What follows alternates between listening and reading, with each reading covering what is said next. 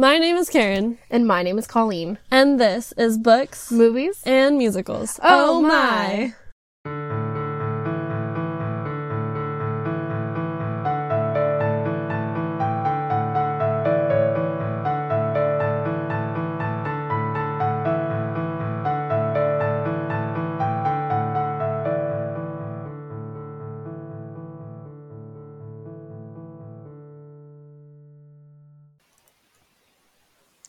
Welcome back to Our Goblet of Wine is Better, our series about the Harry Potter books, movies, and everything in between.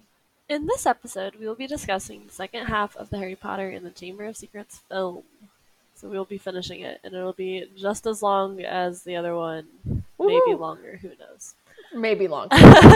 This is where all the exciting stuff happens. It is, because we get to fully discuss the book and the movie. Exactly. But before we get into the second half, starting with Christmas, we want to give a shout out to our Triple Threat patron, Boom1121. Is that right? Yeah, that's right. Okay, cool. Boom1121. Thank you for being a triple threat. Yes, thank you. We so love much. you. We appreciate it. It's great. Yes. I don't think there's anything else. I don't think so. Okay. So Harry Potter. Harry and Potter. It's Christmas. Yes. In the theatrical version, they cut this part out, but I feel like it's so short that they should have just kept it in. Because Okay. What? Yes, I agree. Like, yeah. Not only is it, like, not a super long scene, Yeah. but it's also a really important scene, in Yeah. my opinion. Well, it is, for sure. Because it links to another scene later as well. That is actually in the movie, right? Which, specifically? The one where they talk about him again as the heir of Slytherin. I guess, yeah, probably. I'm pretty sure Maybe. that's in the actual one. Probably. But anyway, this scene, it's super short, and it gives you that book Fred and George vibe that doesn't really happen in the movies. Okay, this is what they say. They're like, hey, look, everyone, it's the heir of Slytherin. Be careful, he's a seriously evil wizard. And I feel like it should have stayed, because it's so short. That specific part sounded so forced to me. I know. It was, but I think it was also, like, this is only the second movie. They still have room to grow as actors and whatnot, and just better writing and whatnot. Yeah, they definitely do. But it was just kind of like, oh, look out, everyone. It's the heir of Slytherin. And I'm like, this is so forced. Yeah. But, like, even still, it was kind of like, hey, we got book Fred and George here. Like, exactly. Hell yeah. Yeah, they at least kind of tried, you know? Yeah. Instead of just totally not putting book Fred and George in the movies at all. Yeah. Which, I mean, obviously, Fred and George aren't as important as characters right now. yeah. But they definitely are later. Or at least they're more seen later. And Yeah. more obvious, I guess. They're definitely seen more later. Mm. I still feel like it should have stayed, even if it was forced. Yeah. But that's probably why it got cut. I mean, it's not just that specific part. It's also the, like, Harry's bothered by they're the only ones having the laugh, and, you know, and Harry, Ron, Hermione are having this discussion, and Harry is like, you know, I didn't know I could speak Parseltongue. What else don't I know about myself? Yeah. And it's kind of like, yeah, I'd be bothered about that too, Right? honestly. For real. But, I mean, the fact that he doesn't know that he could speak Parseltongue, like, it was just a natural thing for him that he didn't question or realize. You know, he does kind of start believing that maybe he is the heir of Slytherin and he is doing all this stuff that's been happening. It's true. Which I have an issue with, because does he have blocks of time that he can't remember? He doesn't. That's the thing. So why does he think he's doing this? I don't know. Because that's the only way you could be doing it and not knowing that you're doing it. True. That's very true. That's what happens to Ginny. She has blocks of time that she has no clue what she's done in them. So. Yeah, and like I understand that, the whole aspect of, like, Harry doesn't have any blocks of memory missing, but it's also like there's all these things pointing to him being the heir. That's kind of like, well, maybe. Yeah. But I don't know. I don't either. I also want to point out that in this scene, this deleted scene, it's pointed out that Malfoy is staying for the holidays as well. Yep. Which is kind of weird in a way, because you would think that Malfoy would be going home. Yeah. I wonder why he's staying. Yeah, I wonder that too. Like, is there something going on with Lucius or something? Like, is he like stay at the castle? I don't know. I don't know either. It's kind of weird when you think about it. But Lucy does show up as a castle. Later on. Yeah. Yeah. I don't know. I don't know either. Anyways.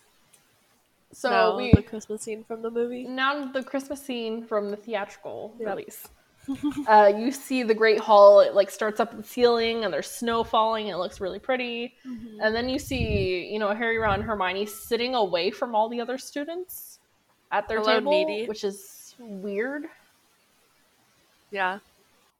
Okay, so it's really weird for Harry, Ron, and Hermione to be sitting away from the other students. Yeah. And it seems like no one questioned it. They were just like, they're sitting over there. The rest of us are actually going to sit with our house. Mm-hmm. So, and it's like, okay. Like, what? Yeah. I don't know. I thought that was definitely strange. But, I mean, they do it in the first one, too. When they're playing chess. I feel... maybe they did. Yeah, but they did. I feel like all the other students were also spread out. Yeah, that's true. So it's the fact that in this scene, all of the houses, like everyone who's left for the holidays, they're all sitting like scrunched up together. Yeah. And then the three of them were just apart. And it's like, what are you doing? Yeah, that's a good point. I don't know. I guess it never really struck me as like weird. Understood. Me, but yeah. I mean, even watching it just now, it didn't strike me as a strange thing. I think it's just because I was paying so much attention to it. Probably. That I was kind of like, what's You happening? Were hyper aware of what was happening. Yeah, I was very hyper aware. Why? I don't know. I get it. Yeah. Anyways. So... three of them were sitting away from the other students. They're talking about their plans and how the polyjuice potion is ready for like that night. Mm-hmm. And Hermione tells the boys what they have to do to get the hair from Crabbe and Goyle. And Hermione's like, "Oh, I've already got Millicent Bulstrode's hair." And I'm like, "How?" Yeah. How? I've always wondered that because when does she ever encounter Millicent? I would say. Because it just says that she got it from Millicent's robes. Yeah. And so I'm like, did she just pluck it off of her one day? But also, we've kind of discussed that. It seems like all four of the houses in a specific year have classes together. Mm-hmm. And so maybe, just during one of their classes, Hermione was like, oh, she has hair on her. I'm going to pluck it off. Yeah, but we also talked about how there's a very big difference between cat hair and human hair. And that too, yeah. I'm sorry, Hermione, but like what? Yeah, exactly. Are you dumb? Because you kind of seem dumb right now. I'm thinking that maybe she's never owned a pet at this point. Because I feel like Millicent would have had to have like a significant amount of cat hair on her. Yeah. For Hermione to even be able to like see a hair on her and be like, I'm going to get that. That's true. But even at that point, like, she should still be able to tell, like, hey, this isn't the right length. Right? Right. I mean, unless... That's not what I wanted to have happen.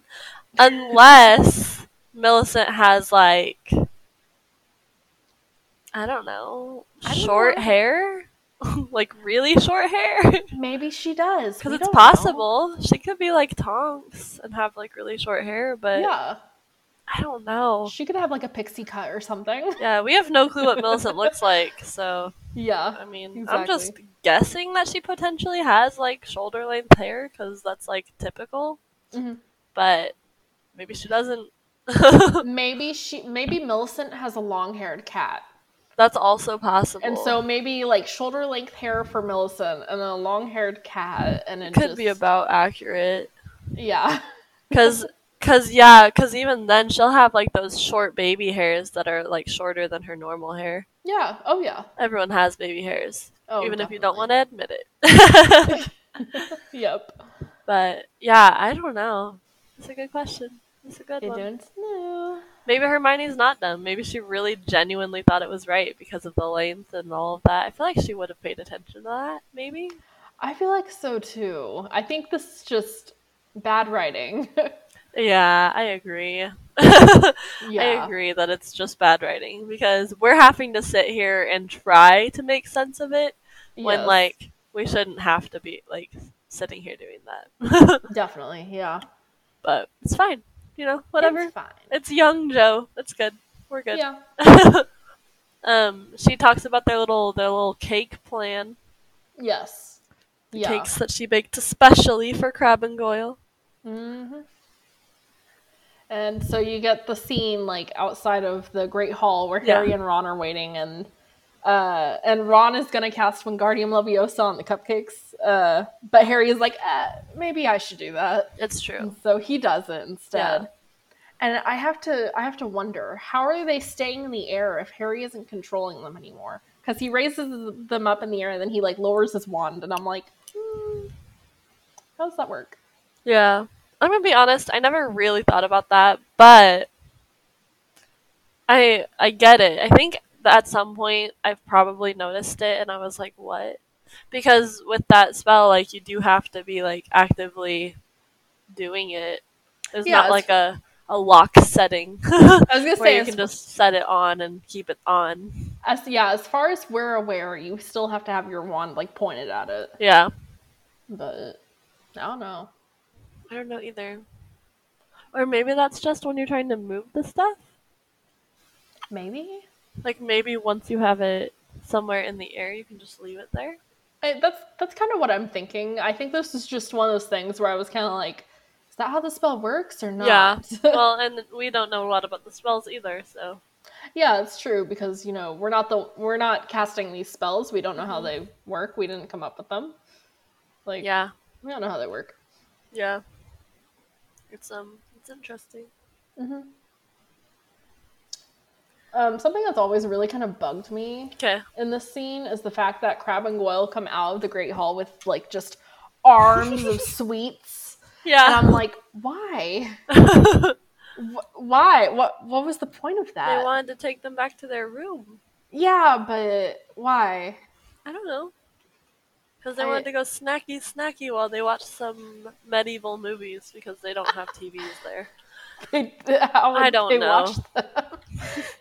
I don't. I think it's one of these things where Joe was trying to show how like Crabbe and Goyle are like bigger and dumb, and I don't know. I really don't know. I don't know where I'm going with this, but I've never liked it. I don't like it either. Which this is totally off topic, but like, what did Hogwarts kids do for fun when like Quidditch wasn't happening?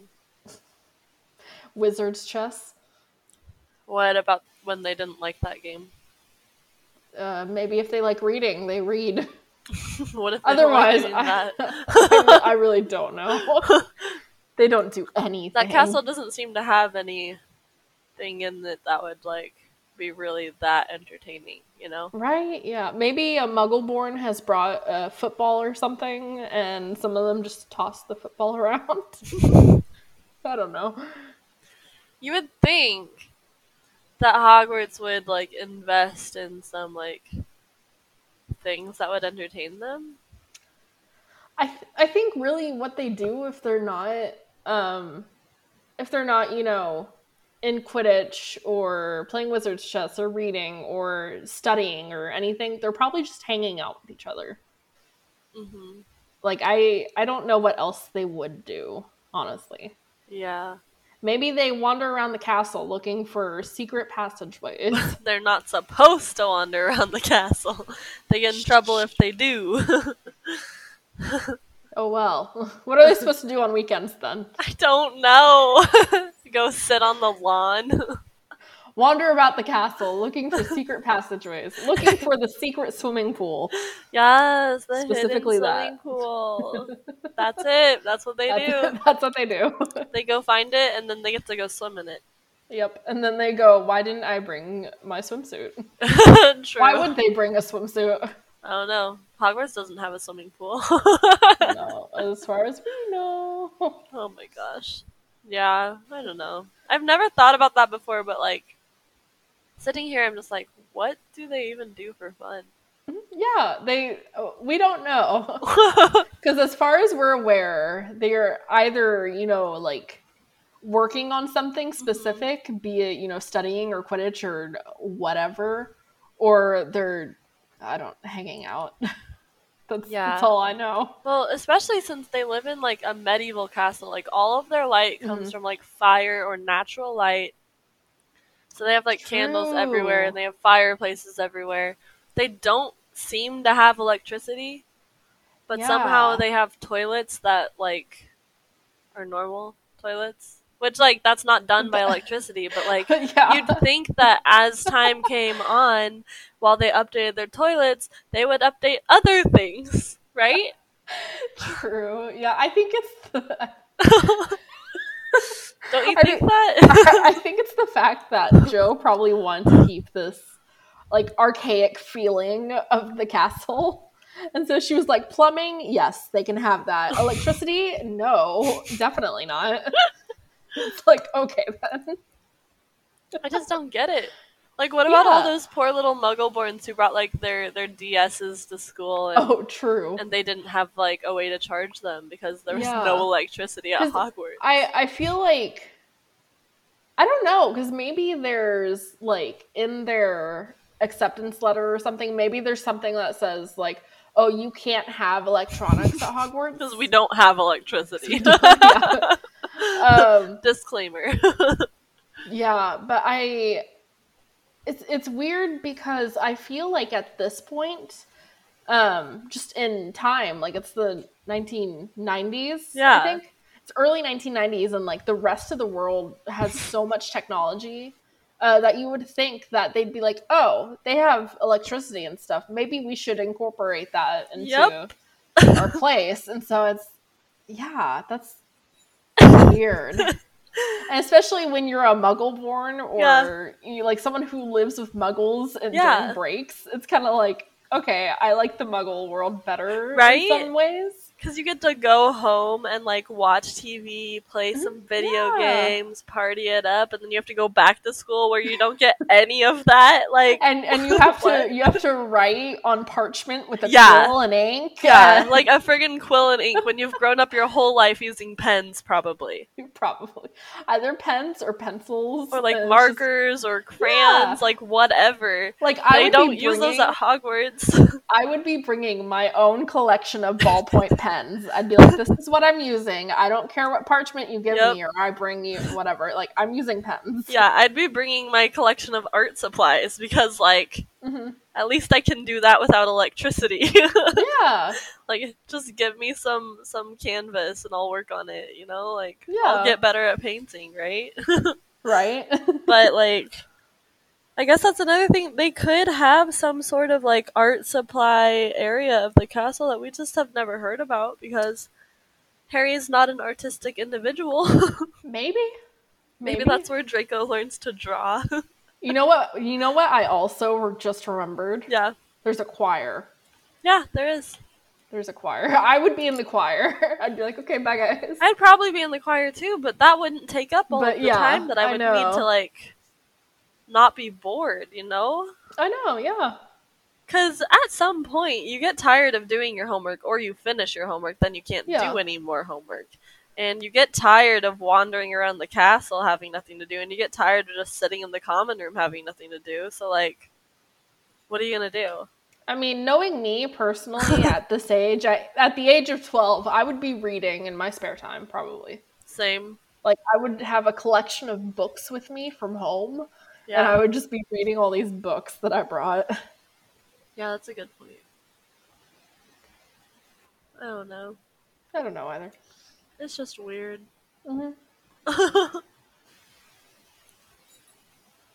But anyway.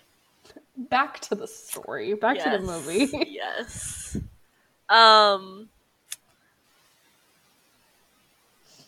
So we have like the extended version of the whole that little scene. Crab and Goyle scene, yeah. Because in the extended version you get to see Ron and Harry actually like dragging Crab and Goyle into the cupboard. Yeah. And it's kind of like, they already did that. Like, didn't realize they did that.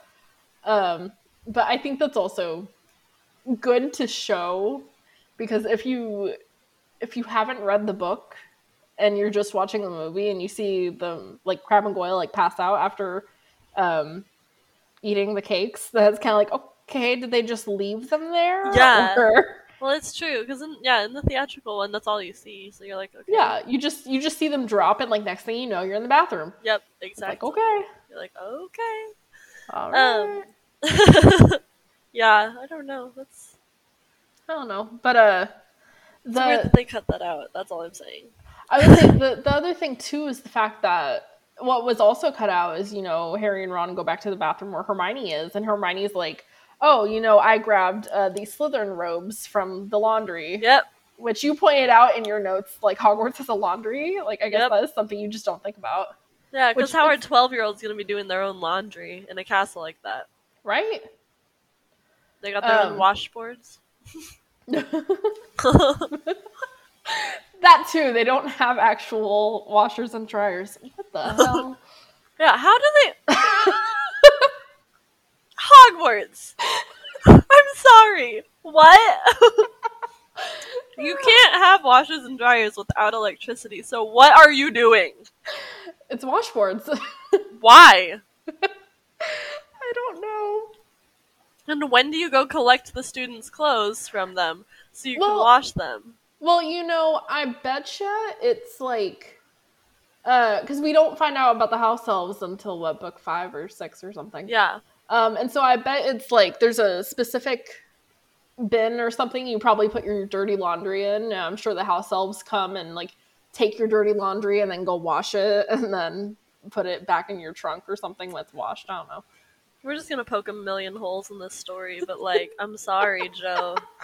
You did not explain this one very well.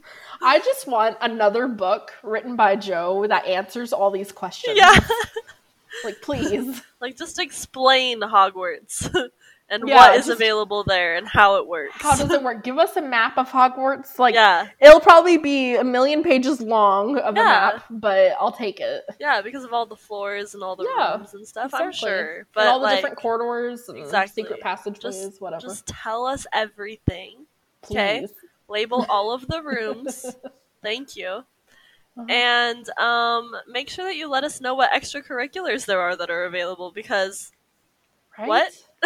Yeah, like, what do they do all day?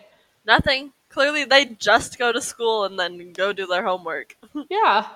That sounds boring. I would not love that school, but apparently everyone does, so I don't understand. Yeah.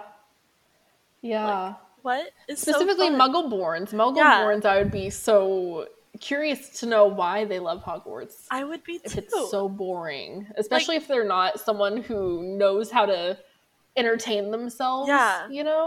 Yeah. Because, like, doing magic and learning magic is one thing, and that's cool and all, but it's not gonna be a thing that can take up every second of every day for you. Mm-hmm. And specifically at a certain point, I feel like it more becomes not necessarily a chore, but like you're not as excited or surprised about learning magic. It becomes more like math if you took math in like elementary school. I was going to compare it to learning an instrument, actually. Yeah, that's possible too. Where like at first you're kind of like, yeah, like let me learn this and whatnot, and then eventually you're kind of like, okay, I get it. Yeah, you're like, I'm tired of this. And you're like, can I just know how to do it now? Yeah. Yeah, I don't know. I don't know either. But then we get to the part where they drink their potions. Mm-hmm. And the thing about me, just watching it this time, I was kind of like, okay, like all three of them drink, and like Hermione like drops her glass on the floor, and then Ron also just drops his glass on the floor, and like both of them like ran to the stalls, and I was like, why are you dropping your glass on the floor?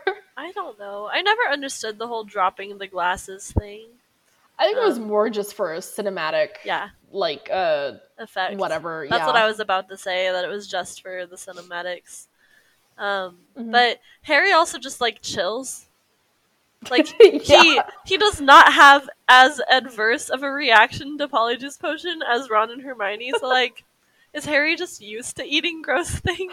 I was gonna say, I think Harry's just so used to shit like this that he's just like, whatever, like, this is awful, but let's go. He's like, I mean, I guess this is it. Yeah, he's just kind of like, okay. Because he just chills there. He's like, okay, yep, this is it. I mean, like, he does kind of, like, lean over the sink a bit. Oh, yeah. And I think he, like, grips the sides of it, but it's not otherwise as bad, you know? Yeah. Oh, yeah. But, so, like, Harry has changed into a Goyle, Ron has changed into Crabbe, Hermione doesn't come out, and they're both just kind of like, okay, bye, Hermione, because she tells them to go. The interesting thing is just the fact that they sound like themselves still. Yeah. And so it's, like, when I was watching it this time, I was kind of like, okay, it's interesting to watch, seeing these other two actors with Daniel and Rupert's voices. Right, yeah. And so it makes me wonder how exactly they filmed that, I guess. Like, did Dan and Rupert, like, do the voicing first, and then the other actors just had to, like, mouth along with it? Yeah, that's absolutely what they had to do. Okay. I was going to say that, or it was the other way around, where it was the actors did the whole scene, and then Daniel and Rupert just voiced over it. But no, because they would have wanted it to be spoken the way that Harry and Ron would have said it. Yeah. So they probably would have just had Daniel and Rupert do the voicing, and then have the other ones just, like, mouth it. Mm-hmm. Yeah. Which I've always thought was interesting, but, I mean, even in the 8th, is it the 7th or the 8th one? I don't know. Book 7. 7th. It's the 7th movie. It is the 7th movie? Okay. But in that one, they actually had the same thing happen. True, yeah, because they have it happen with the 7 Potters. Yeah. And then it also happens with when they break into the Ministry. Yeah. So it's just interesting. Yeah. It really is interesting. The voicing of everything, but... Yeah, props to Daniel Radcliffe for the 7 Potters. Like, oh my geez. gosh. Yeah. Well, and in the last one, he voices his own self, right? Like, it's not like Fred and George voicing themselves, or he's voicing them. Like, with all the different characters? With all the different characters turning into Harry, it's still their voices, yes. Okay. Because I specifically remember, like, Hermione being like, geez, Harry, your eyesight really is awful. Yeah. That's right. Mm-hmm. Okay. I don't know why that was, it's fine. It's whatever. I think the real question then is, when it comes to the 4th book, how was Barty Crouch Jr. able to voice Mad-Eye Moody so well? Did he, though? I mean, he was using Polyjuice Potion, so... He didn't, I mean, though. They obviously didn't have David Tennant do the voice for the character the entire time. But when you're thinking about it, not as a movie, but as, like, actual characters, how is Barty Crouch Jr., who has changed into Mad-Eye, like, how is he able to replicate Mad-Eye's voice? Well, the thing with that is that this was mentioned somewhere else that I heard, but, like, if you get someone's body, you get their vocal cords. So your voice is going to sound like their voice. It wouldn't be your voice. Okay, then technically in this movie, it should sound like Crabbe and Goyle instead of Harry and Ron. I've always had a problem with this, but I think that their goal with this was because some people weren't reading the books. Mm-hmm. So they wanted to still make it clear which one was being Harry and which one was Ron. Okay. But then they just kept it for the later ones. Hold on, I'm checking the book. Hold on. Because they still have their voices. pretty sure they don't. I'm pretty sure they use Crab and Goyle's voices in the book. Oh, yeah. Okay, yeah. So in the book, it is like Goyle and Crab's voices. Yeah. Okay, you're right. So literally, it's just really weird that they wouldn't do that in the movie. So it's for the second movie and the seventh movie that they do this. And it's weird that they wouldn't just, like, fix it to be right. I don't know. Like, I understand the goal. I get it. I know they're trying to be like, oh, this is this person still, but they look like this person. Mm-hmm. I get that, but I have problems. Yeah, I get that. I see that. I think I think this is one of those times where it's not necessarily that you have to take the movie, like, away from the book and like they made these details different in the movie. Yeah. But it is kind of like that. Yeah. I don't know. It's weird. It's a weird one. I think also when you think about it, when you think about the seventh one with the 7 Potters, when each of the Potters is like showing back up at the burrow after this whole thing, it's just kind of like, which one are you? Yeah. And so true. It's like with the voices being the actual like person's voice or whatever, then it's like, oh, okay, obviously you're Hermione. Yeah. But otherwise, it's kind of like, if it's still Harry showing up at the burrow, then it's kind of like, who are you? Which one are you? And if he has Harry's voice, then it's kind of like, oh, I'm Hermione. And it's like, okay, but you sound like Harry. Yeah. So it's just weird. Yeah, it's true. Yeah. I don't know. All of it is weird. It's all weird. But anyway, Harry and Ron, Hermione refuses to come out.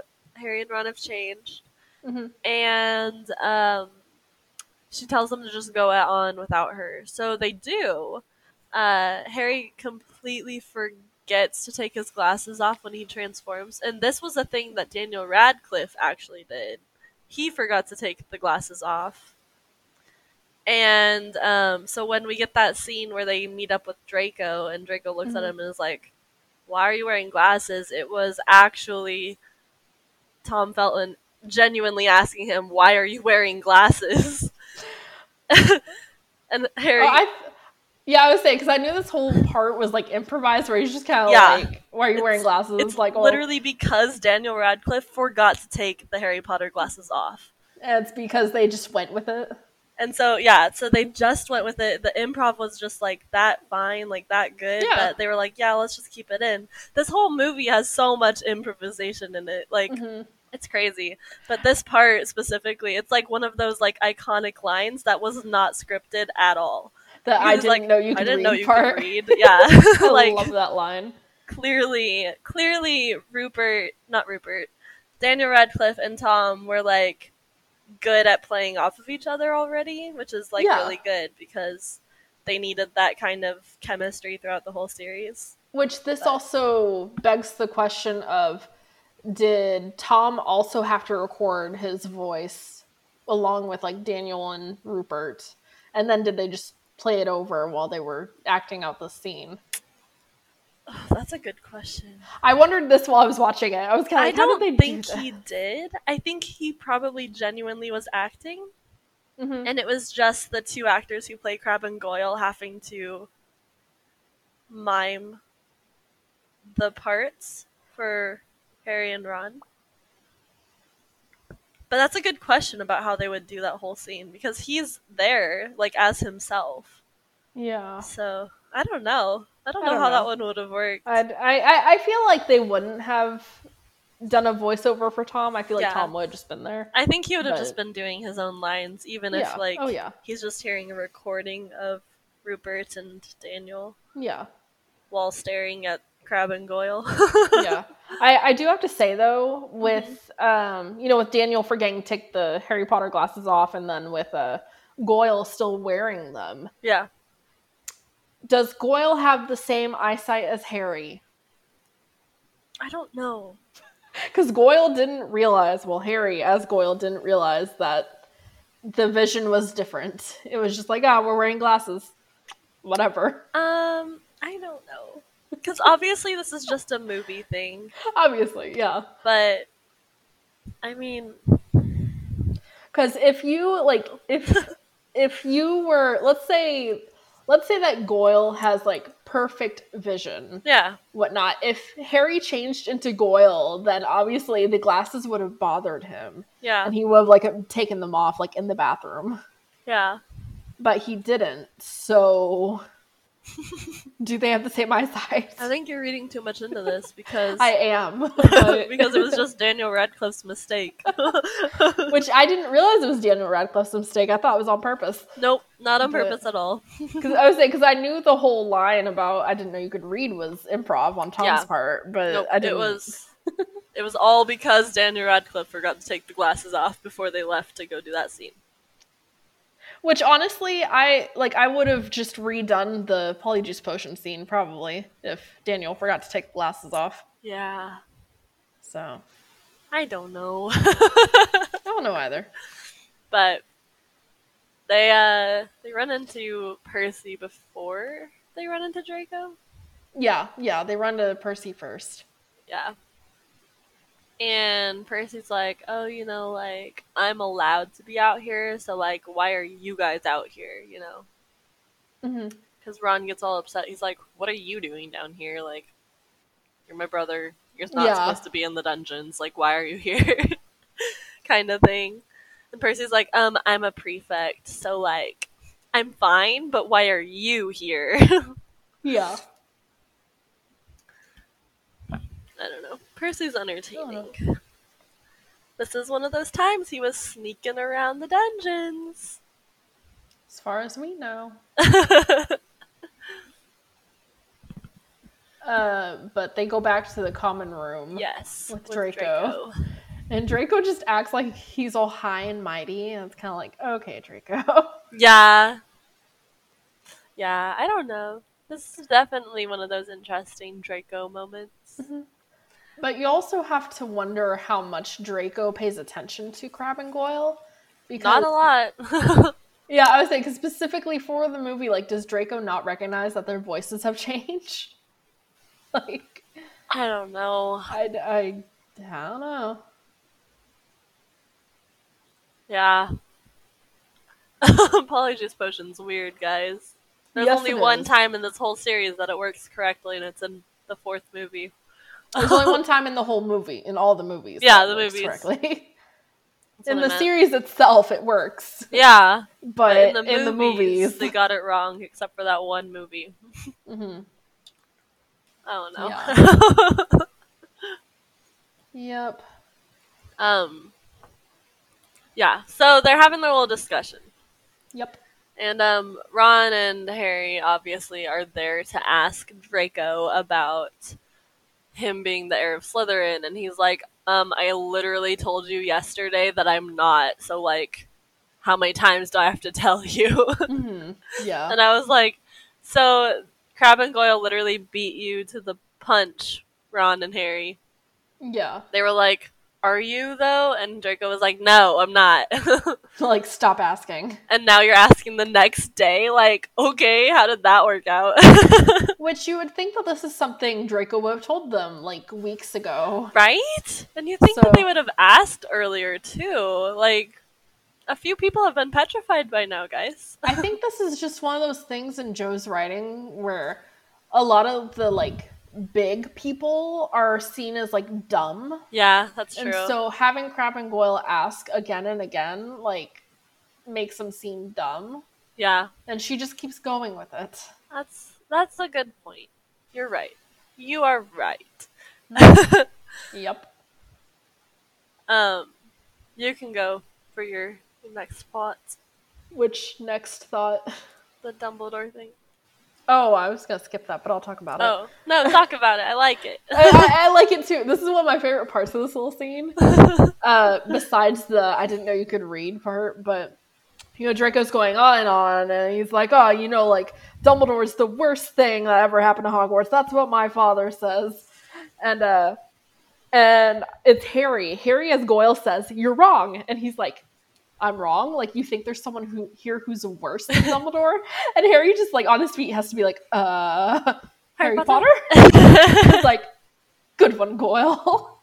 It's Like, yeah, who else would they have chosen for that, honestly? Like, straight up, who else? Who else is Draco super upset with? Hermione Granger. Top marks in all of her classes, you know. She's a mudblood, so Granger danger, guys. Granger danger. Yeah. On that same note with the Hermione Granger thing, though, I think I've always just kind of brushed over this scene, kind of like, you know, whatever, it doesn't really matter, like, it's just kind of filler, because it's just letting you know what's happening, and, like, having them have that little discussion so they can get on their way for the rest of the story. But watching it through and actually paying attention to this scene, I can't believe how dark Tom Felton got when he said he wanted to be Granger. Like, I know that the acting in this scene is not that great, but that part was damn good. Yes. Because I was sitting there like, oh my gosh, like, that's so dark for a 12-year-old to say. And I don't know how old Tom Felton was when he did this, but 99% sure he was about the right age. Yeah. Here. Like, they all were. They had to be. So, wow. That's dark. And, like, I made a comment on this in my notes as well. I was like, the acting in the scene isn't very good, and it's like it's partly because, like, one, they're still, like, child actors, and two, it's a weird scene where two of the actors don't get to use their actual voices. Yeah.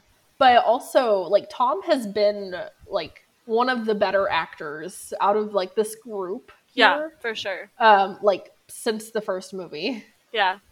But I do agree that was, he did some really good acting there when it got dark, and he was kind of like, I want it to be Granger. Right?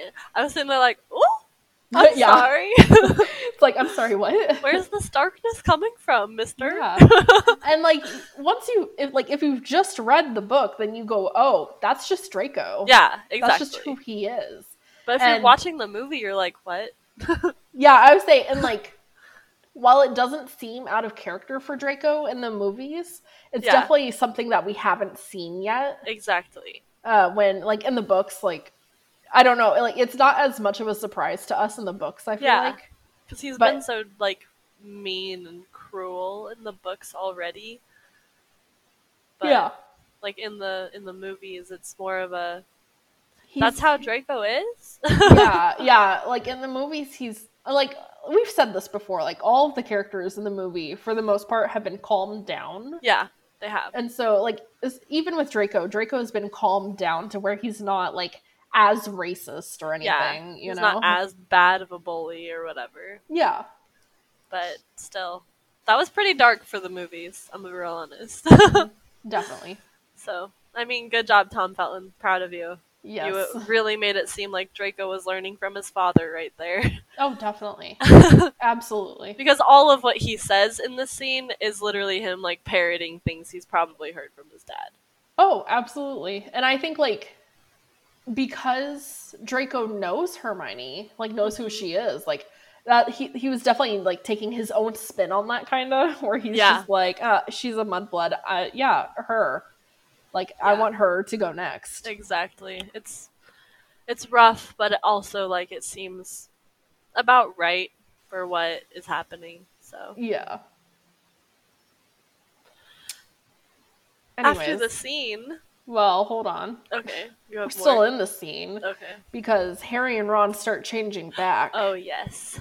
And Draco just doesn't notice. Yeah, he doesn't. He's not paying attention. Or, he's not paying attention, so because he's busy messing with the thing that he stole. Yeah, he's like, it's either yours, and they're like, nope. And he's then he puts it in his pocket, and then he pulls it back out and, like, starts opening it. Yeah.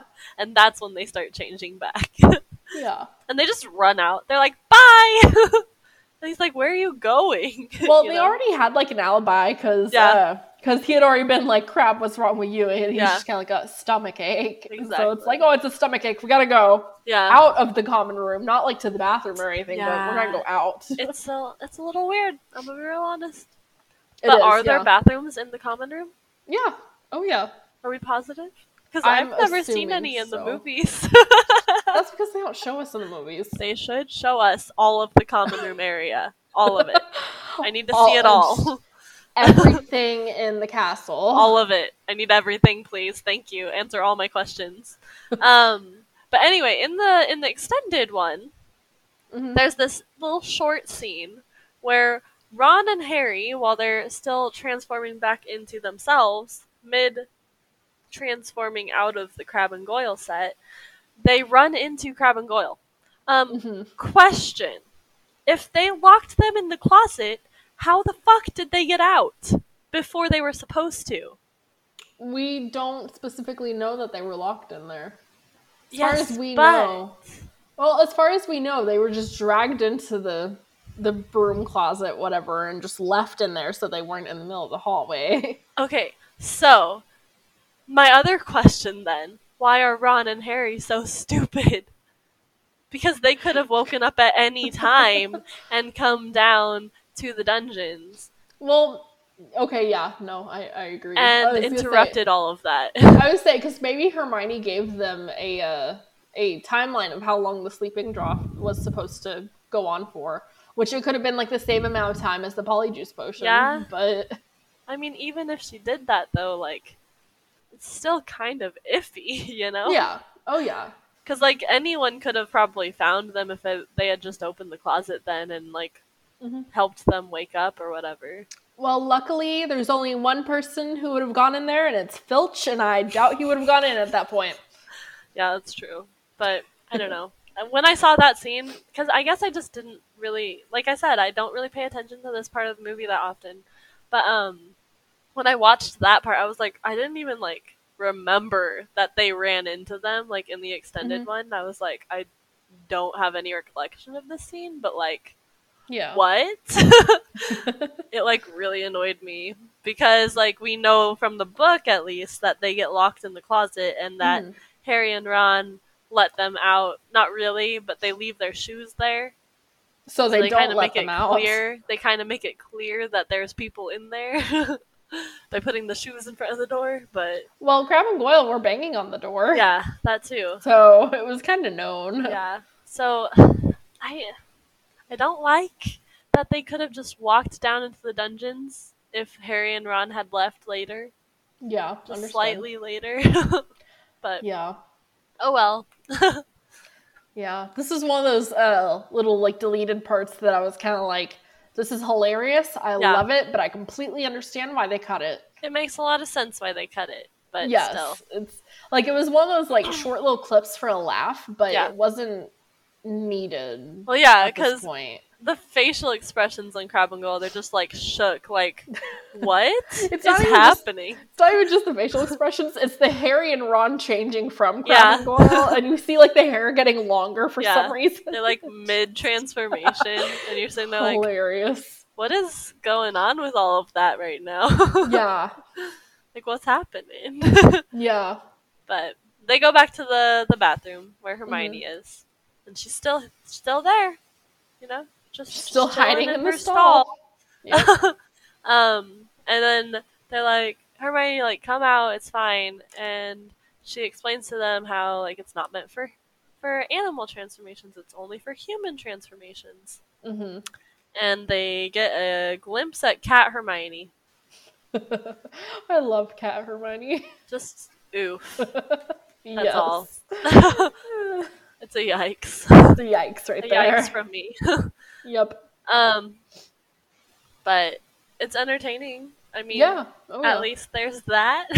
There's that. I mean, we just needed the one glimpse and we're good. Yeah, it's true. And then Hermione obviously has to go to the hospital wing because how is she going to fix herself? Yeah. If it hasn't calmed down in an hour. Yeah. So she gets to go to the hospital wing. Yep. And now she's in the hospital wing. Ooh. Yay! Anyways, so Ron and Harry come across water in a corridor. Yes.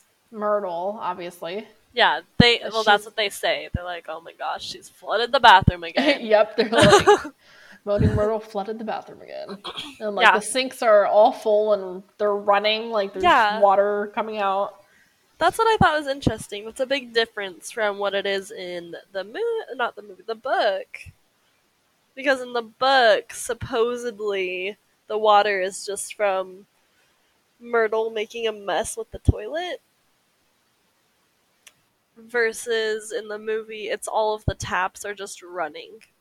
See, I think for me, like, I've always thought of it as the sinks going and just Myrtle, like, turning them all on. So that's what I always imagined was in the book. Nope. Because we would have heard about that. True. They would have mentioned, like, oh, the taps are all running. But they weren't. So, Myrtle made a mess with the toilet in the book, but in the movie it has the taps going. Like, that's fine. You know? Director's choice, I guess, but interesting change of pace there. Yeah, I don't know. I like this a lot better than whatever it was in the book. Yeah, I agree, because it definitely was something that wasn't written very well, so you and I both had different thoughts on it. And obviously, like, I just kind of glanced in the book right now. It's not explicitly stated where the water is actually coming from or where it did come from. So we don't fully know in the book. But I feel like if the taps were running, we would have known. I would say, yeah, if the taps were running in the book, that would have been said, I feel like. But I don't think it was ever explicitly stated in the book, like, this is where the water's coming from. Yeah. Instead, it's just, hey, there's water everywhere. Yeah. Like, we're in the bathroom. It came from the bathroom. That's all you know. Yeah. Thanks, Joe. Thanks for that. Joe. Helpful. Real helpful. Yep. But so the taps are running, and they pick up the diary.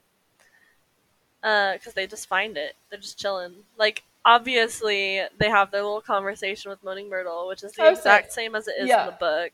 Yeah, they have the conversation with her, and honestly, this actress is perfect for Myrtle. She was a very good choice. Love her. Even if she was, like, really old for the part of a, like, 14-year-old. Yeah, because she was what, like 30-something? Yeah, when she played this part. Yeah. And she was playing a teenager, like, nice, way to go. Which back then, you know, like back when I like first saw the movie, whatever, and over the years, it's always just been kind of like, oh yeah, like she looks like a student. Yeah. And then like now when I know that this actress was like 30-something years old, I'm kind of like, oh, I kind of see it. Yeah, you can kind of see it, but at the same time, if you didn't know, you wouldn't really be able to see it. Yeah, no, you would think that she was still a teen. Yeah, it was one of those really good casting directions and choices. Yes. Not all of them are good. You know, sometimes you can definitely tell if someone's too old for the role. Actually, a lot of times you can definitely tell, but this time it's not really one of those easy ones where you're like, yeah, they're not the right age, you know? Mm-hmm. Yeah. It's not one of those. Sorry, my voice. It's not one of those. But in the extended version, Harry picks up the diary, and right after he picks up the diary, after their conversation with Myrtle, him and Ron end up in the hospital wing talking to a normal-looking Hermione. Mm-hmm. And this is where we get that scene where she's like, ooh, like, this is the name of the person on the journal, like, diary. And she's like, yeah. Seems silly, because I feel like at the end of the scene with Harry like picking up the diary, I feel like he already looked at the back of it and saw the name. Yeah. So I was kind of like, what? Well, Harry's kind of dumb, you know? Yeah, but we saw it, so obviously Harry saw it. It's true. But, yeah, so Hermione just, like, she reads the name, she's like, oh, like, and they just start talking about, like, their thoughts on the possibility of this being someone who, like, knows about the Chamber of Secrets, and it's all because Ron is like, wait, I know that name, like, I recognized it because I was doing my detention, and I had to clean all the silver in the trophy room, and he won a special award, like, 50 years ago, and Hermione's like, 50 years ago?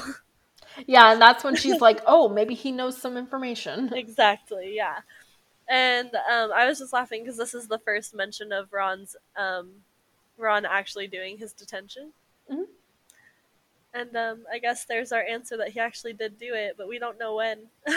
Yeah. No clue. Not a clue. No clue. But he did his detention, so there's that. Mm-hmm. And so then it goes to Harry sitting in like the common room.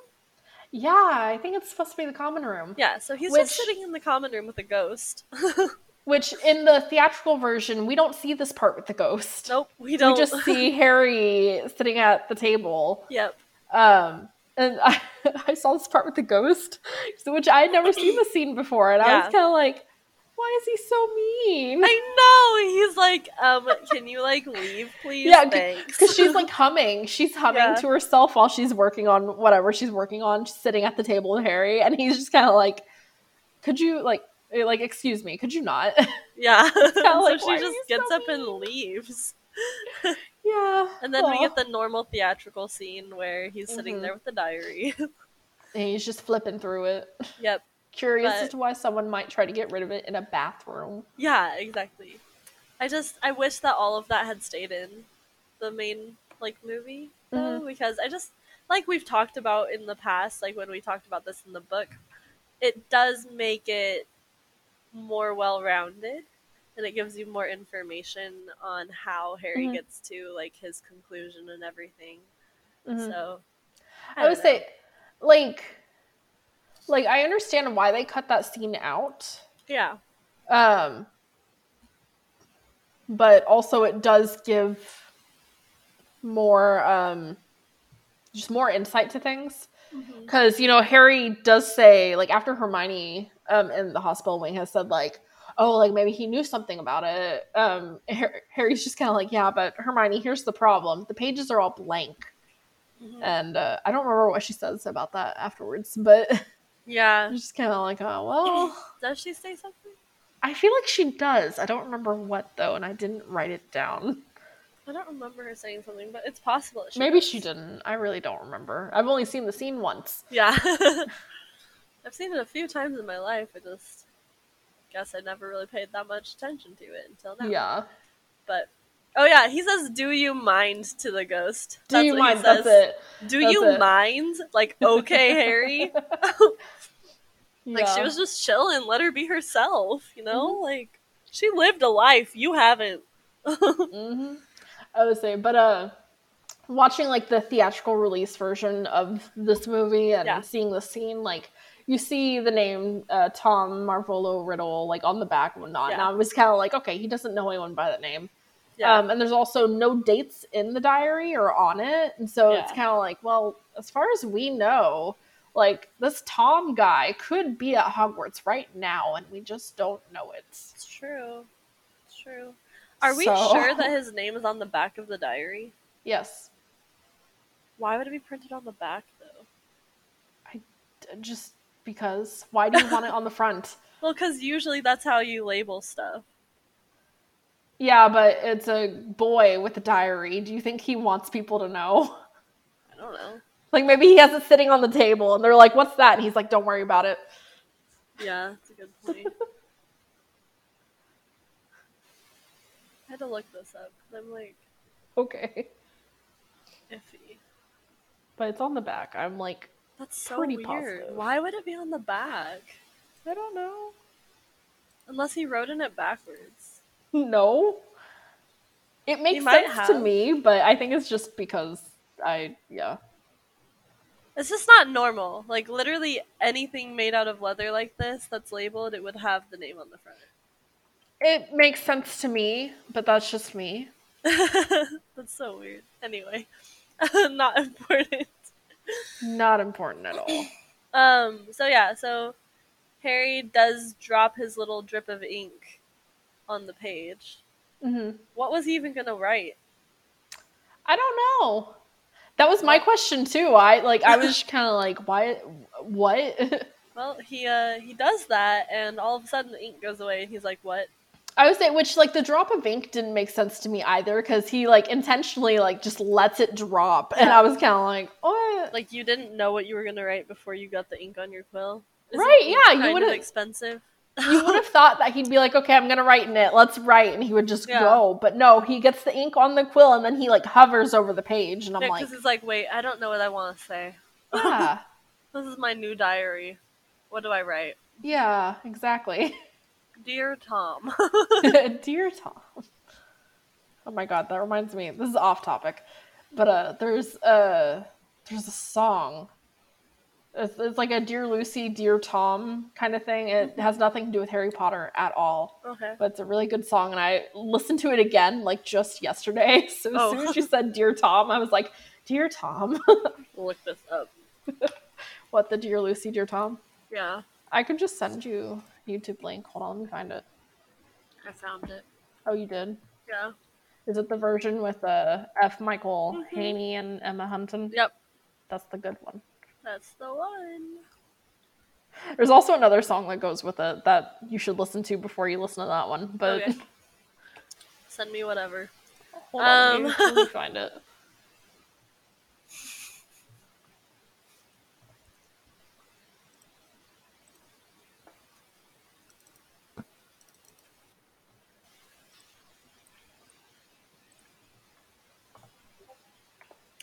There it is. There it is. And then you watch Dear Lucy, Dear Tom. Okay, sounds good. I will. Okay. Cool. Show. Anyways. So Harry has a small little conversation with Tom. Mm-hmm. And they're just, writing to each other back and forth with Harry actually scribbling in the journal and Tom just sending words back. Mm-hmm. And then finally Harry asks about the Chamber of Secrets, and he's like, yeah, I know about it. And he's like, can you tell me? And he's like, no. And Harry's all like, dang it. Yeah, Harry's just immediately like, well, I give up on this. Yeah, he looks so upset. And then there's another message from Tom where he's like, but I can show you. And you're just sitting there like, oh, theatrics. Mm-hmm. Because that is clearly just one of those moments where you're like, this is going to be one of those times in the movie where people are like, ooh, he's going to get the information he needs. And then they say no, and they're like, no. And then all of a sudden there's that information where he's like, actually, I'll give you a little insight into this. And so then it's just one of those, I guess, not really a heartstring moment, but it does play with your emotions. Yeah, it plays with your emotions. Yeah. So it's one of those, which I thought was pretty great. They did a good job with it. Mm-hmm. And then they go into their memories which I really have to ask, what are the limitations of Horcruxes?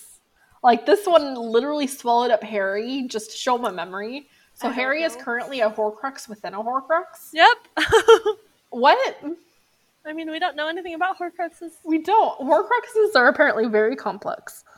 They don't make any sense. That's they don't make sense. Yeah. Okay. Anyways, just like everything else at Hogwarts. Yeah. Nothing makes sense. Nothing makes sense. It's Harry Potter and it's Hogwarts. So it's the whole story, the whole universe. It needs some more fleshing out. Yes. But it's one of the most popular universes. It's fine. Yeah. So you go back into the memory and everything is in black and white or sepia or something. Yeah.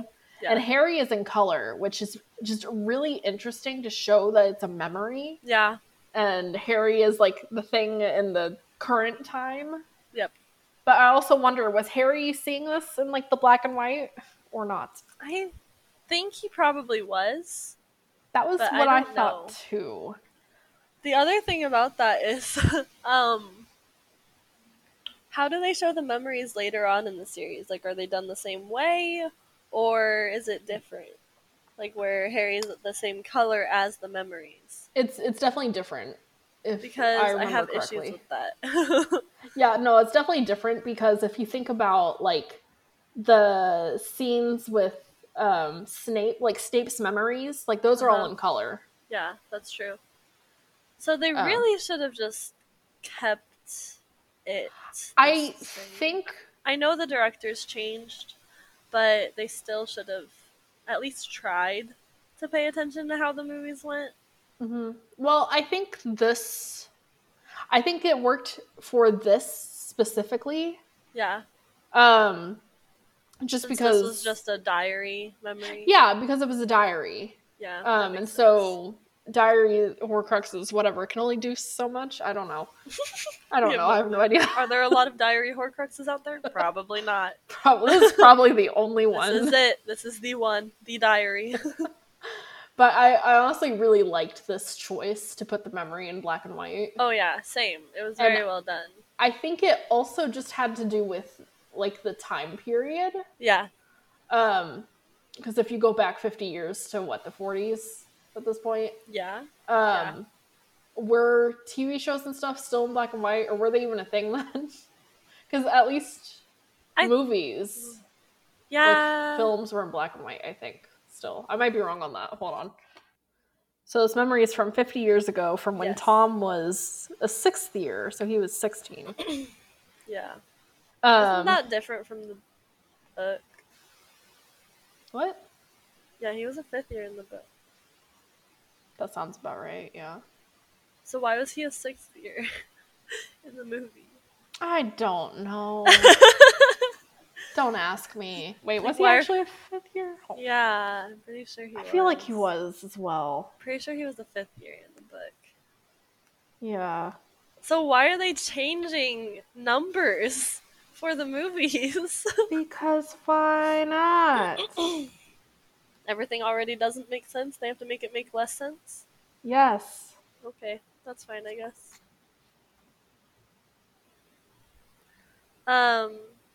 So Harry gets to see Tom Riddle have a discussion with Dumbledore about how the school's gonna close and all that because someone died, and he's like, but if the person were to be found, would the school stay open? Because all he cares about is obviously himself getting to stay at Hogwarts. He doesn't want to leave Hogwarts. And, like, understandably so, especially since he's from an orphanage. Yeah, and he doesn't who wants have a to place go back? to go. Yeah, exactly. He wants to be able to, like, have a home, so to say. And this also gives Harry a chance to empathize with him. It does. Because kind of like, oh, like, he had a bad home life. Like, I have a bad home life. I get it. Like Tom Riddle feels like he doesn't have a family because he doesn't have a family, and Harry also feels like he doesn't have a family, so it's one of those things. But he's like, oh, cool, if I find the person who did it, I can stay at school. Let's go. Let's go find this person. Which, yes. Like, Tom comes across Hagrid. Yeah. And my question is, how long has Tom known that Hagrid had this creature? I don't know. That's what I'm wondering, too. Because he's just immediately like, oh, I know where to find Hagrid. And he just goes, and it's kind of like, all right, Hagrid. Like, time to go. So you're like, okay, first off, does Hagrid go around telling people? I feel like he wouldn't, especially if he's hiding this creature. Exactly. Because he was definitely being a little secretive in that classroom. Definitely. And because we know it's Aragog, the giant spider. Yeah. He had Aragog in a box. Yeah, he did. Like, why else would Aragog be in a box if you were trying to hide him? Exactly. Like, if you were allowed to have that pet, then obviously you would just have it with you. Yeah, exactly. So, why does Tom know about it, of all people? I don't know. Because I'm pretty sure Tom is a Slytherin prefect, and Hagrid is a third-year Gryffindor. Yeah. Where's the overlap? Where is it? Yeah. I mean, maybe Tom just happened to come across Hagrid one day talking to Aragog. And was just kind of like, what's going on? And maybe Hagrid had Aragog out, and he just, Tom just looked into the classroom and whatnot and was kind of like, oh, shit. Yeah, that's possible. I don't know. I don't know either. I don't know. But Aragog, the spider, like, winds up, like, fleeing and, like, running away from the classroom. Tom tried to kill him. Didn't work. And Tom, like, turns to Hagrid and is kind of like, I can't let you go, Hagrid. And I was like, okay, but you can let the giant spider go? Yeah, right? Like, you make it seem like the spider's the one that killed the girl, and you're not going to go make sure it's dead and gone? Right? Like, I honestly felt like it was one of those scenes where he should have been chasing the spider. Yeah, because Still it's like shouting the spell. Hagrid can easily be caught. Everyone knows who Hagrid is, I'm sure. Yeah. So, like, as long as he, like, caught the spider and was like, this was Hagrid's creature, this is the creature that was doing the killing and whatnot. But I think part of it is perhaps that maybe it's so Hagrid didn't go, like, to Dumbledore, to, like, Headmaster Dippet himself to tell his side of the story. That is possible. And maybe it's because spiders don't petrify students. I don't know. True. But this is where we first learn the spell Aranya Exame. Mm-hmm. Which I have a comment about later, so okay, we'll get there. We'll get there. But yeah, so obviously Aragog runs away, and Hagrid is stuck, and Tom is all like, "They'll have your wand for this. Mm-hmm. You'll be expelled."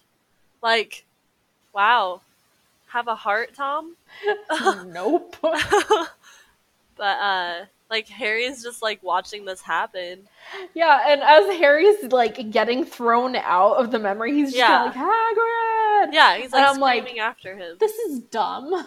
Right? It's so dumb. It was like, why are you screaming after him? He can't hear you. You know it's a memory. Real. Yeah. Well, and then he gets out of the memory and he sits there for a little bit. And then he immediately gets up and goes and wakes up Ron. He goes, "It was Hagrid. Hagrid opened the Chamber of Secret." Which the Ron part is a, like, extended scene. Yeah. Yeah. And so I was kind of like, okay, understood. I get why they cut that, honestly. But it's part of the... But it's, the book, too.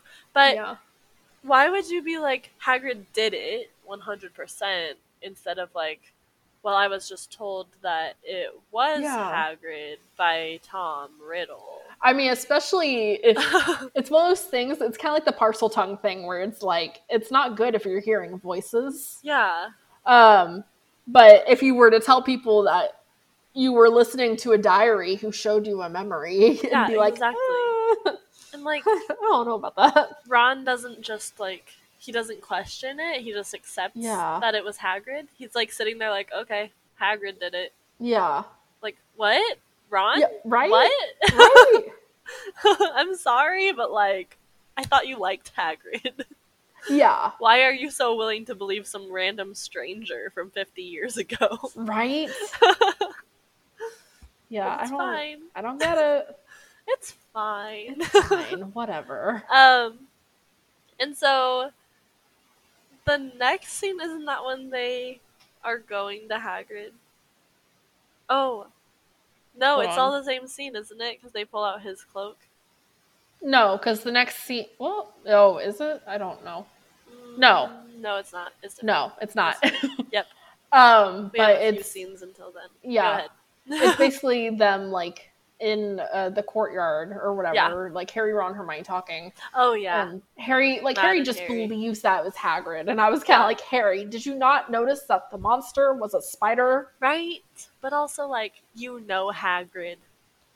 Yes. Is he gonna kill some random student? Is he?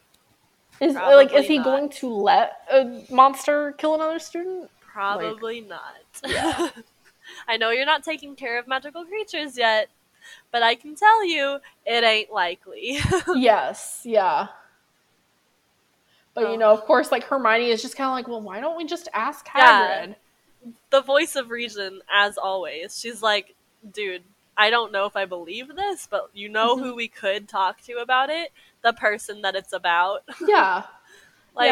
Let's go get to the bottom of this and find out if he actually did it. And of course, Hagrid just happens to show up right there. Yeah, well, because Ron's like, oh yeah, let's go and like just ask Hagrid, hey Hagrid, have you sent anything Mad and Harry loose on the castle lately? Yeah. And that's when he shows up. He's like, Mad and Harry? You wouldn't be having like to talk about me, would you? Yeah. Yeah. And then they all look so awkward and weird, like, they're just kind of like, and I don't know what to tell you. Okay, well, I am gonna go take care of the mandrakes, so I'll see you later, bye. Bye. And so he leaves. Yeah, and they're all just chilling. Like, that was such an awkward scene to watch, because they're good friends with Hagrid, so I just, like, I don't like it. Yeah. I don't like it. And, like, I'm sure Hagrid obviously knew something was up, right? Yeah. Yeah. Well, because he's just kind of like, all right, well, you guys look after yourselves and whatever. Well, I'm Like, sure he okay. felt how awkward it was and was like, well, I'm not sticking around for this fight. Yeah. And then right after Hagrid walks away, Neville comes running. Mhm. And he's like, I don't know who did it. But he lets Harry know that his room has been torn apart. Yeah. And so then they go back to the dormitory and they look at it. And Harry's stuff is literally ripped to shreds. Like, I'm sorry, that's not what you do when you're searching for something. Yeah, I was like, first of all, like, I understood why, especially if you've read the book and you get it. But, like, second of all, how? I don't know. Because I'm going to be really honest. I've searched for many things in my life. Mm-hmm. But it always consisted of me opening a drawer or pulling out a bin or whatever, Mm-hmm. rifling through it, and if I didn't find what I was looking for, I put it back. As close to as normal as I could have before. Yeah. So, like, even if you're in a hurry and you're trying to find something really fast so you can get it and get out, like, you'd still want to do that so it doesn't seem as obvious. I think it was the fact that Ginny was so panicked that she was just kind of like, I have to find it. Like, no matter what, I'm not going to put all this shit back where it's supposed to go. I'm dumping things until I find it. Yeah, I guess I'm ripping things apart until I find it because I don't want the diary to tell, Harry that blah, blah, blah, whatever. Yeah. The ripping things doesn't make sense to me, though, because I don't feel like Harry would have put it inside something. Right? I was kind of like, why did they rip apart? Like, why are you ripping pillows, Ginny? Right? You have some anger you really need to get out right now. Is it because you have an unrequited love right now? Yes. But, yeah, so Hermione's like, well, it had to have been a student, or, like, had to have been someone in Gryffindor, because, as like, far no as one we else know. knows our password. And I was like, yeah, that's okay, Hermione. Like, sure. Like, Hermione, you sent Harry and Ron to Slytherin common room, so it has to be a Gryffindor, right? Because no one else could get in. Yeah, you didn't just break into the Slytherin common room. Right? No way. Couldn't possibly be that. But also, I like the comment later, like right after this, where they're like, unless it wasn't a student. And you're like, yeah. Oh. It's like, oh, okay. What could it have been? Yeah. I also want to point out that the dormitory makes no sense. Nope, it doesn't. Because you get a look kind of like behind Harry, like towards the door to the like dorm room, and it looks like it's like in the same place as the previous movie, where you see the scene where like Harry, Ron, and Hermione have come up to this like landing, and Hermione's like, well, I'm going to bed before either of you get us killed or worse, expelled. And so I'm like, what is this dormitory? And it's what is it? It's weird. It makes no sense. Because it definitely doesn't work with the book style of dormitories. And there's a reason for that, but yeah, I would say, and I think also it's not expressly stated that the Gryffindor like common room is in Gryffindor Tower in the movies. True. In the books it's said at some point. It's in the tower, yeah. Yeah. So I don't know. Well, and the other thing with that too is that like with the first two movies they were clearly trying to do their best with what they were given. And in the first couple of books, you do not hear about the fact that guys cannot go up to the girls' room. Yeah. So why would they separate it if they don't know that, I don't know. Because they wouldn't. So it makes sense from a movie perspective, if you don't know all of the book details about the dorms for Gryffindor, that they would all be off of the same staircase going. Yeah, and that makes sense, except it's the fact that when you go into like Harry and Ron's like dorm, it's just that one room, nothing else. Yeah. Nothing leading up to another room or anything. Nope. Like it's just that room. Yeah. So it's like, what?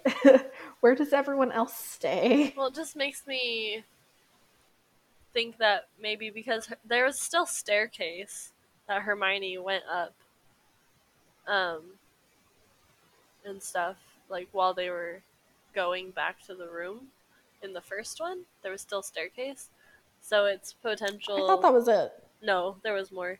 What? So there's the potential that it just loops around with multiple rooms stacked on top of each other. I swear that was it. Hold on. Are you Hold gonna on. look it up now? I'm looking it up because I'm pretty I sure swear that's not it. No, I swear that was it. Hold on. Okay, not that I can tell. It doesn't look like it keeps going. It looks like they're at the landing and they're there. Like, that's it. Yeah, but it could just be the first part of the landing. True. And, like, Hermione does step up to go into her room. Well, yeah. So there's the potential that there's still more So to go there's on the that we there's don't the see. potential that the girls' dorm is different from the guys' dorm. The guys just have one room. Mm-hmm. Yeah, maybe. I don't know. The guys only need one room, you know? But... Anyways, sorry. It's fine. Yeah, so long story short, someone got the diary. Yeah, well, in my comment, I was just like, Ginny never had a chance to find out that Harry had it, so I'm confused why she even searched his room. Yeah, I mean, we don't have that scene from the book. Yeah, but it's also just the fact that we don't see all of their days, so... I mean, it's true. It's possible that still happens, and we just don't hear about it. It just doesn't make any sense, is what I'm saying. Yeah, no, I get it. I get like, it. We should, if this is such a pivotal, important thing to have in the movie, we should have a scene that shows that person searching for the diary, seeing that he has it. But we don't see that. So how the fuck I think does she know? I think it's more the fact that they're making it... It's one of those, like, suspenseful things where it's just like, well, who did it? Who wanted the diary so badly? Who had it beforehand? We don't know. Yeah, but who would know? So, like I said, we don't know all their days. They threw it away in a bathroom on the 3rd floor. Yeah. That's it. So anyone in the school could have it. How do they know that it's in Gryffindor? I don't know. I have no idea. I have issues with this. We do not have the details we need for this scene to make sense. True. Okay, you're right. Yeah, I don't know. Oh, it's right before the Quidditch game. So they're going to the Quidditch game. Are we done with that part? Yeah, we're done with that part. Okay, yeah. So they're going to Quidditch, like, Harry's gonna go play his game, and Wood's like, yes, Quidditch, let's go, Quidditch! Yeah, basically, the Gryffindor team is, like, walking out of the locker rooms, like, to the Quidditch field. Well, and while they're doing this, Fred and George are, like, talking about how, they'll probably, like, stay away from Harry, because they're thinking he's the heir of Slytherin and stuff. They just, like, crack these jokes. I don't remember hearing those at all. Maybe I just forgot, honestly. You might have forgotten it, or it might be an extended scene. I'm not 100% sure which one. Maybe it could be an extended scene that I, for some reason, didn't But see. if it is an extended scene, then they 100% cut out book Fred and George, because this was another one of those parts. And this part felt more natural than the first one. Yeah. That happened. Probably. Christmas. But anyway, they crack those jokes and they all head out. And then they find out that Quidditch is canceled. And Wood's like, no, Quidditch can't be canceled. And they're like, it is. So go to your dormitory. Like, peace out, dude. You don't get to play today. Calm yourself down. And he's so upset, clearly. But, like, it's fine. And then McGonagall takes Harry, right? Yeah, she's like, Mr. Potter, like, come with me, and we'll both go find Mr. Weasley. And I was kind of like, this makes so much more sense than the book did. It doesn't happen in the book. She's just like, Harry, come with me, and then Ron just randomly catches up. But they find out that Hermione was petrified. Yeah. And they're, like, just chilling. Like, oh, poor Hermione, this is so sad. Because it is. And I find it funny because, like, you know, McGonagall's like, oh, like, she's been petrified, and, like, she was found with this, and she, like, picks up a mirror, and she's like, does this mean anything to either of you? And I'm like, why would it? Yeah, like, she was looking in a little tiny makeup mirror. I don't think that makes any important detail. No, you know? I know. It's like, why would the boys know about this mirror anyways? Right? Yeah. Like, I don't know. I don't know. I don't know. But it's just Hermione who's petrified here, right? Yeah. So, this is another little difference from the book. Because in the book, Penelope Clearwater gets petrified. Yep. But she's not petrified here. But, yeah, Hermione was found with her mirror. She's been petrified, so they don't really have her help anymore to try and figure out the rest of the stuff with Tom Riddle and Hagrid and all that. But now, as of this moment, because Hermione was petrified, the students have to be escorted everywhere. Yeah. And I was like, LOL. Because right after that, Harry is like, well, now we really need to find out if Hagrid did this. Mm-hmm. And so he's like, it's time to get my dad's old cloak out. And this is a little tiny extended scene where Harry and Ron get down and pull out his trunk, and he pulls out the cloak. My favorite thing about that extended scene is the fact that the cloak was just on top of everything else in the trunk. Right? It was just conveniently on top. He didn't have to go searching for it. I thought he would have been going like down to the bottom of the trunk and being like, all right, here we go. He's like, nope, here we go. I found it. Easy. Oh my god, yeah. But, I mean, his room was ripped apart, so maybe when he put it all back together, he just put it on top. Yeah. I don't know. I don't know. But I liked getting to see, like, the trunk actually be used as, like, part of the scene, and them getting the cloak out and putting it on. Mm-hmm. And immediately they just head down to Hagrid. Yep. Obviously, because that's the whole plan. Yeah. And they go, and they get there, and they knock on his door, and they leave the invisibility cloak on. Yeah, which I'm kind of like, why? while Hagrid opens the door. Yeah. And they freak out when Hagrid's holding a crossbow. They're like, Hagrid! And he's like, well, what? Like, I don't blame him. I would be very suspicious if I heard a knock at my door and I didn't see anyone there. Why does he have the crossbow? Like, is know. he expecting to fight off whatever the Chamber of Secrets monster is? Like, I don't know. Or is he expecting Aragog to come and kill him for some bizarre reason? His spider friend is gonna come murder him now. I mean, you never know, I guess. That's true. So just the crossbow never made sense to me. It never did. Ever. Because it's not like there's some kind of enemy that's gonna actively come and try to, like, kill Hagrid. So why? Like, he's on Hogwarts property. It's literally, like, just students and teachers. Mm-hmm. And whatever random creatures are in the forest that Hagrid lives next to. But they're not gonna come out to his hut and knock on his door. I know. So, why are you holding a crossbow, Hagrid? Yeah. Questions. Questions. But he ushers them inside, and they ask him about the Chamber of Secrets, and he gets this really sad look on his face, and he starts to explain it. He doesn't even get a chance to say anything. I know. He kind of tries, though. He tries to. Like, he's about to. And because I think he's basically like, what you have to understand. And then knock, knock, knock. Well, you have to understand about that or something. And then, like there's a knock. And he's like, put the cloak back on. So they do. And in walks Fudge and Dumbledore. Yep. And obviously, this is that moment where Fudge is like, well, Hagrid, you gotta come to Azkaban because I have to do something. Yeah.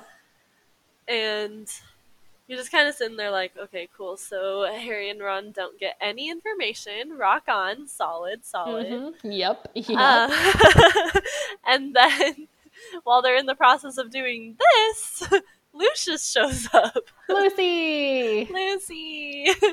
And he's like, oh, you're here. Great.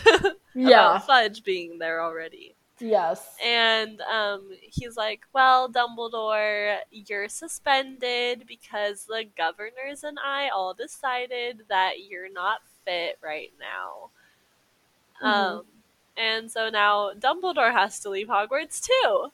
Yeah, and Lucius said something about like all those poor Muggleborns being petrified or something. I was kind of like, wow, he seems so sad about that. Yeah. It was like a fake sadness, a very obvious fake sadness. Well, he made like when he talks about the Muggleborns like dying, Oh. because like the part that you're talking about is like he like says something about the Muggleborns dying. He turns away like towards Harry and Ron when he says something about that, and he kind of smiles. And so I was sitting there watching this like, oh, you did that so you could smile so they wouldn't see it.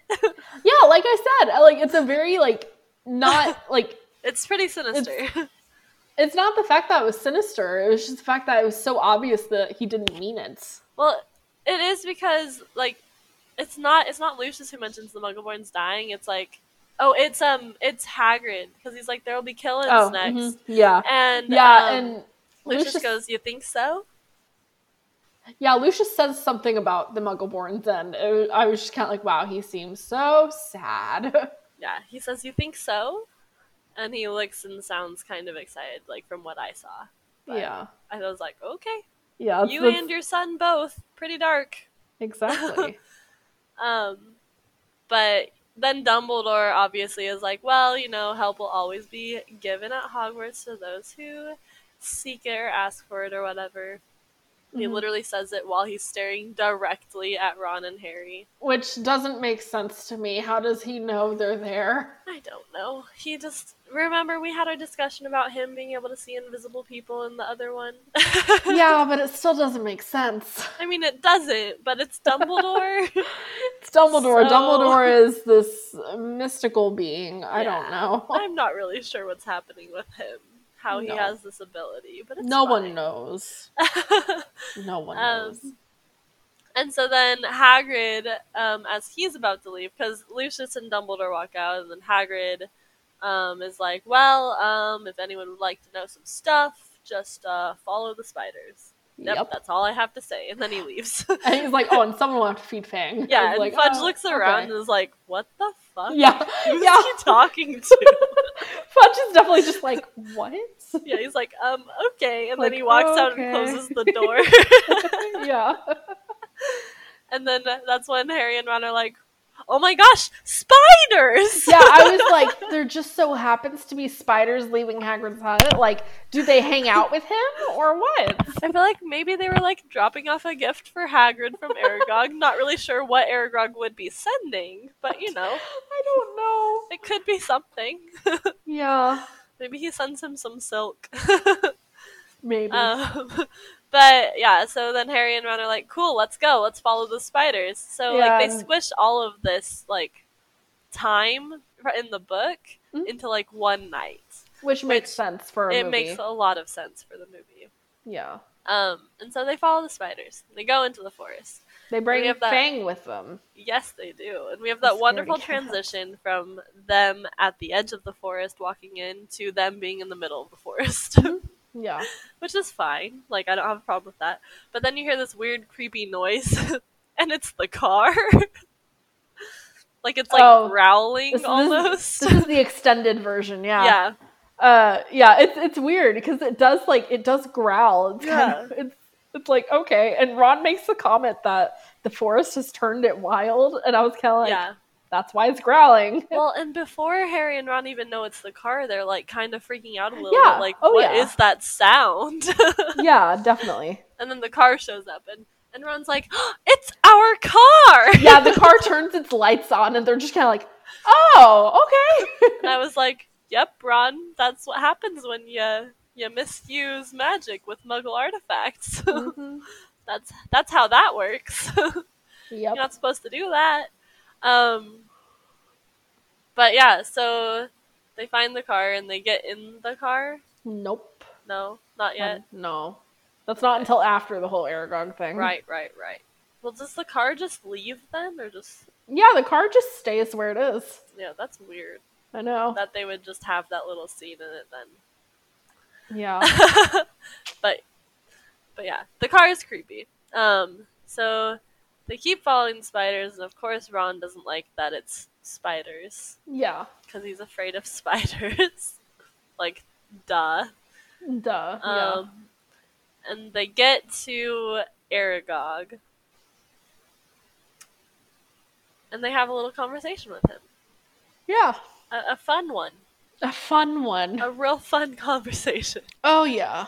Where Aragog's like, I never did that, so thanks for bringing back bad memories. Yeah, and he's like, Hagrid never opened the Chamber of Secrets. Yeah, he's like, oh, okay. You guys are obviously horrible friends, so my sons and daughters get to eat you now.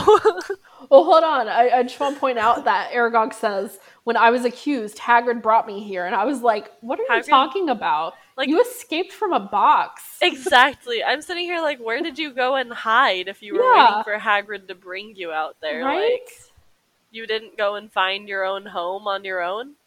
Right? But it's fine. Whatever. Hold on. I want to point one more thing out about Hagrid having to leave.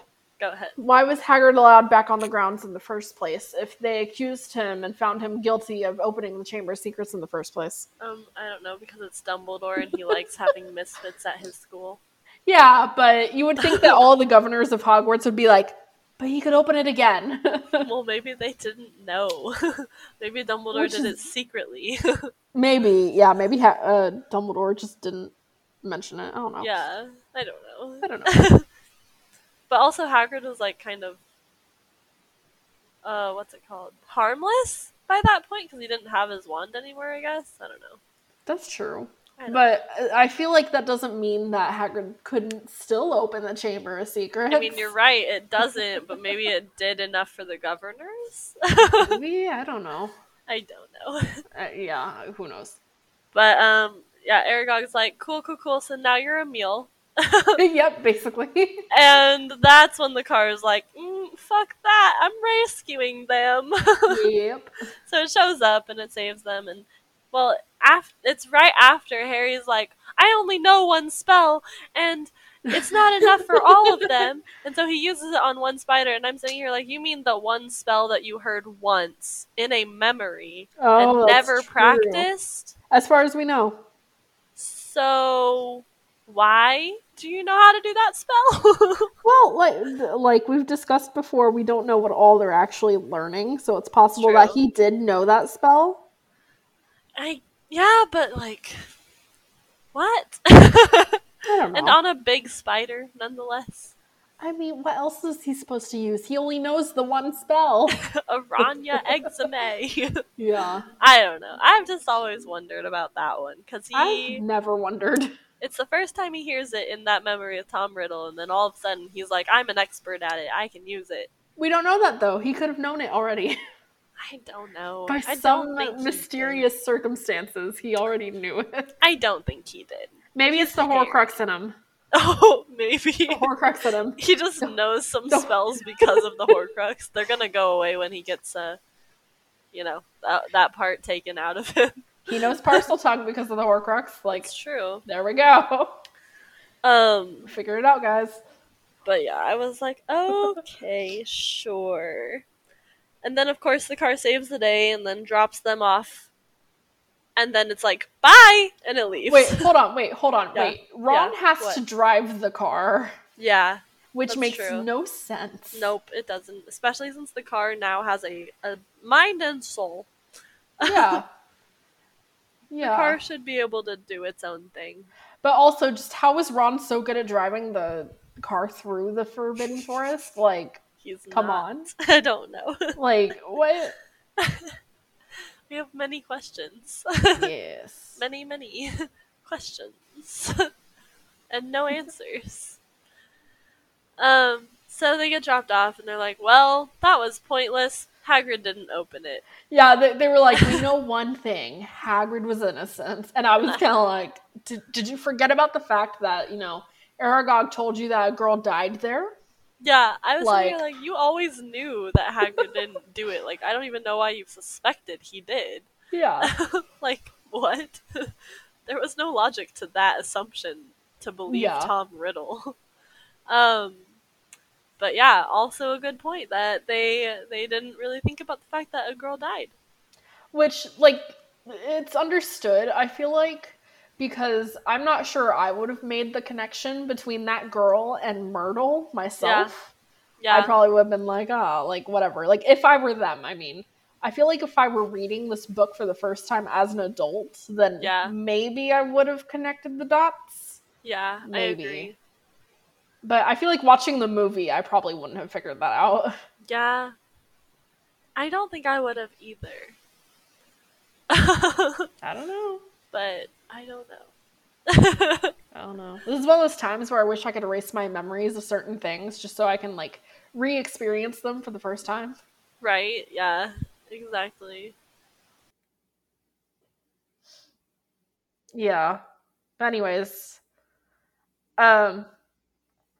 Yeah, and the students are told to go to their common rooms, and I was like, as if they're not supposed to be there already. Right? Like, I'm sorry. Is it not past their curfew? Yeah, like, come on. But the teachers is. Yeah, the teachers are told to go to the second floor corridor. Yeah. And the funny thing about that is that it's McGonagall's voice overhead saying these things. And McGonagall wasn't in the second floor corridor yet. Yeah. Like, what? I don't know. Did someone just go and tell her and she was immediately like, oh, okay, and made the announcement and then went to go see? Maybe. How did she know if she wasn't there? I don't know. But before that, they go and visit Hermione. Oh, yeah, I completely skipped over that. This is a very important scene. Yes. I think it's because I moved my notes up, and for some reason I wanted to look at the bottom half of my notes. That's probably what it is. My bad. You're good.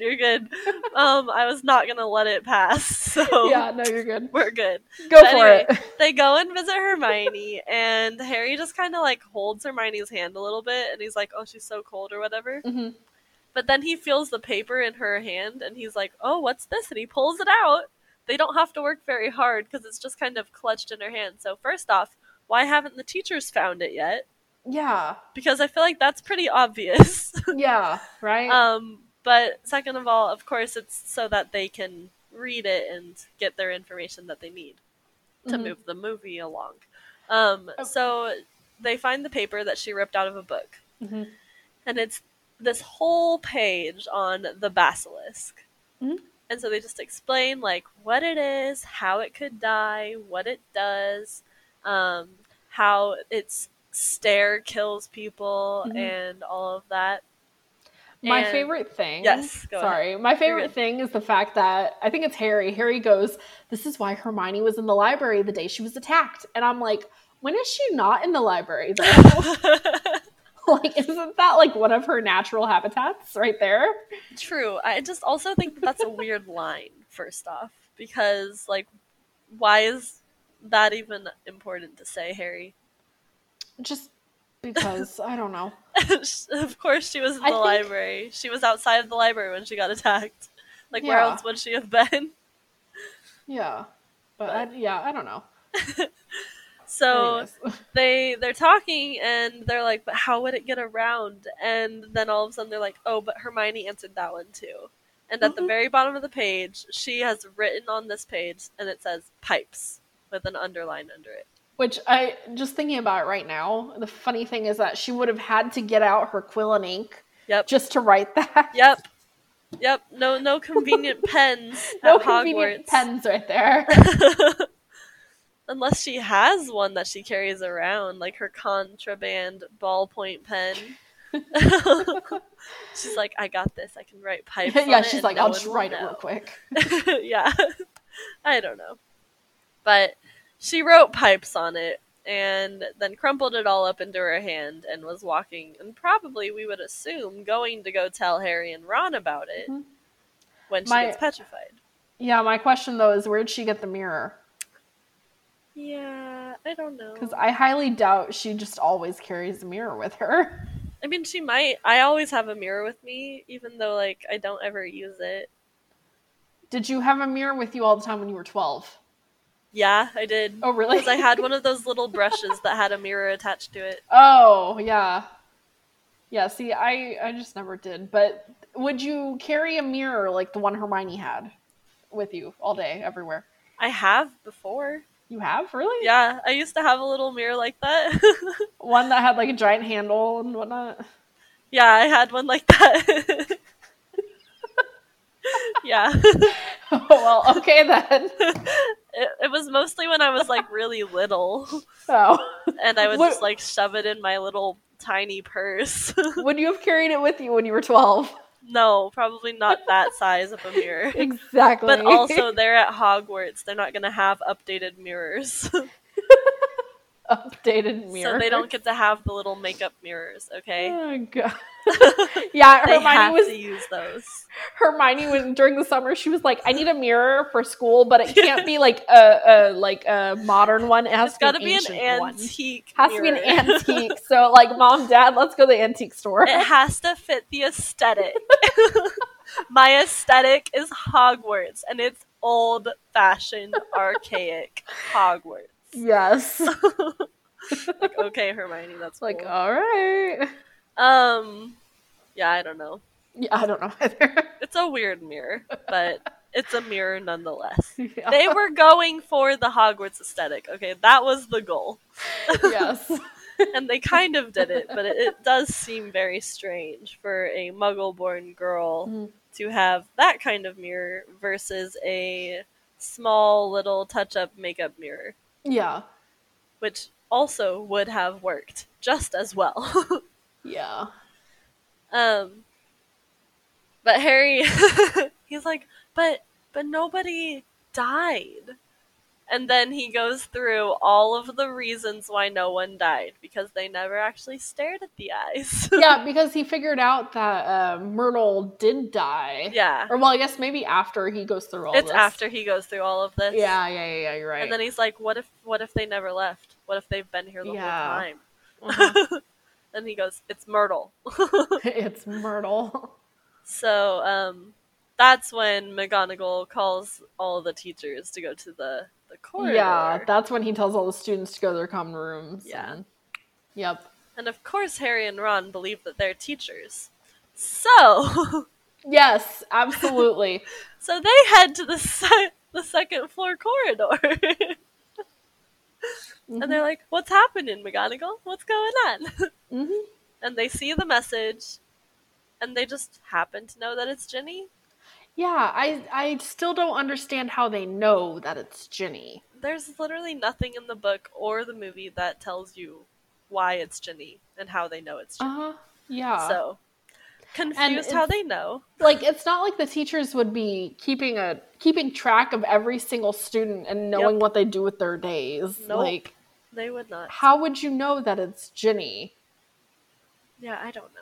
I still want to say that Ginny left a note for McGonagall or something. You think Just so? like, hey, I'll be down in the chamber. Heart, Ginny. Deuces, it's me. Bye. Bye. Bye, bitches. Yep. Little 11-year-old Ginny. Yep. Yikes.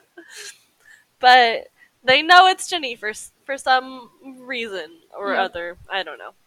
And Harry's like, oh, well, let's go find Lockhart because he's going to go do this. Well, hold on. Yes. Like, before that, because, they do say it's Ginny, but, like, Yeah. Lockhart shows up late to meeting the professors there. That's right. And they're all like, all right, Lockhart, your time to shine. And he was kind of like, yeah, sure. And here's the thing, because Snape says, like, oh, Gilderoy, weren't you just boasting, like, last night about knowing where the entrance is? Yeah, that's and I'm right. like, if he was boasting about it, then, I feel like all the professors would be like, okay, well, where is it? Tell us. Right. But at the same time, the fact that they know that he's a fraud, it's just kind of like, I see why they wouldn't ask him. But they assign him to this task, knowing full well he can't do it. Mm-hmm. And they're all just going to sit back and relax. Yeah, apparently. Nice staff. Nice. Yep.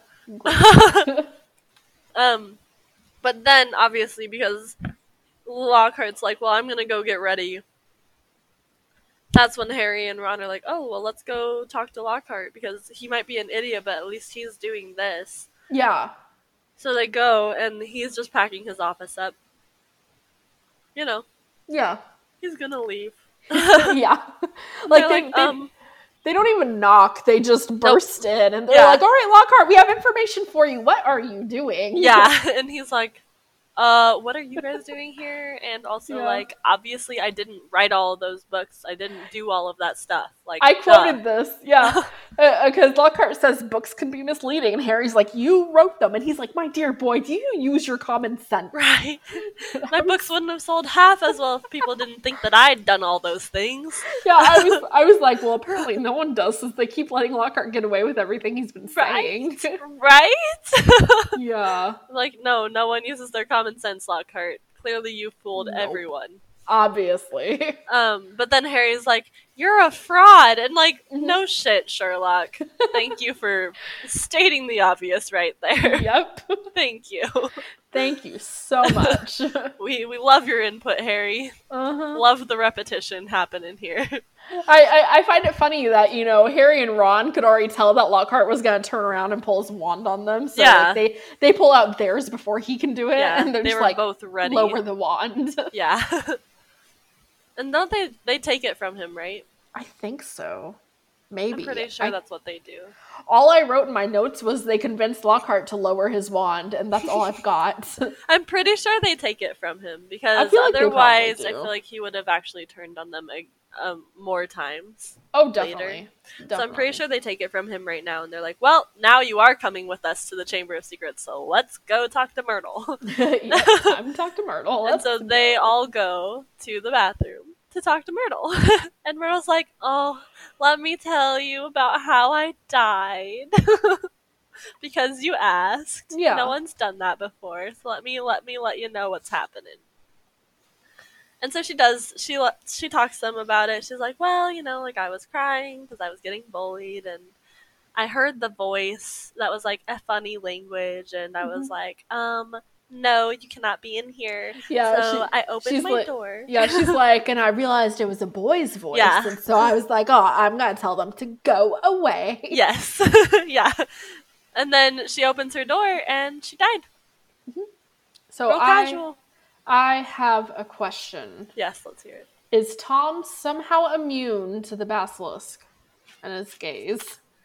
I don't know. I don't know either. Did Tom just like summon the basilisk right then and there and like close his eyes immediately and was like, "She's over there, go get her"? Yeah, I'm not sure. I He don't might know have either. some special glasses, some special goggles that he wears when he's around it. He puts them on specifically when he goes down to the chamber. Yeah, exactly. It's gotta be it, right? Obviously. They were left for him when Salazar, like, left the school.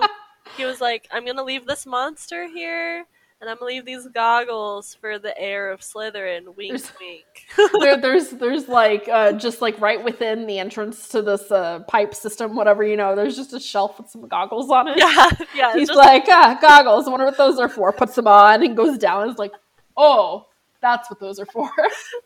The goggles are just like conveniently hung on the one sink that goes straight down into the ground. Yes. So they know where the entrance is. Yeah. No one ever found it. Come on. Come on. Yeah. But anyway, it's time to enter the Chamber of Secrets.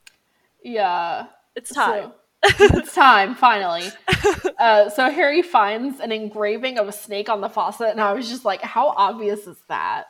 I mean, just as obvious as the goggles would be. Exactly.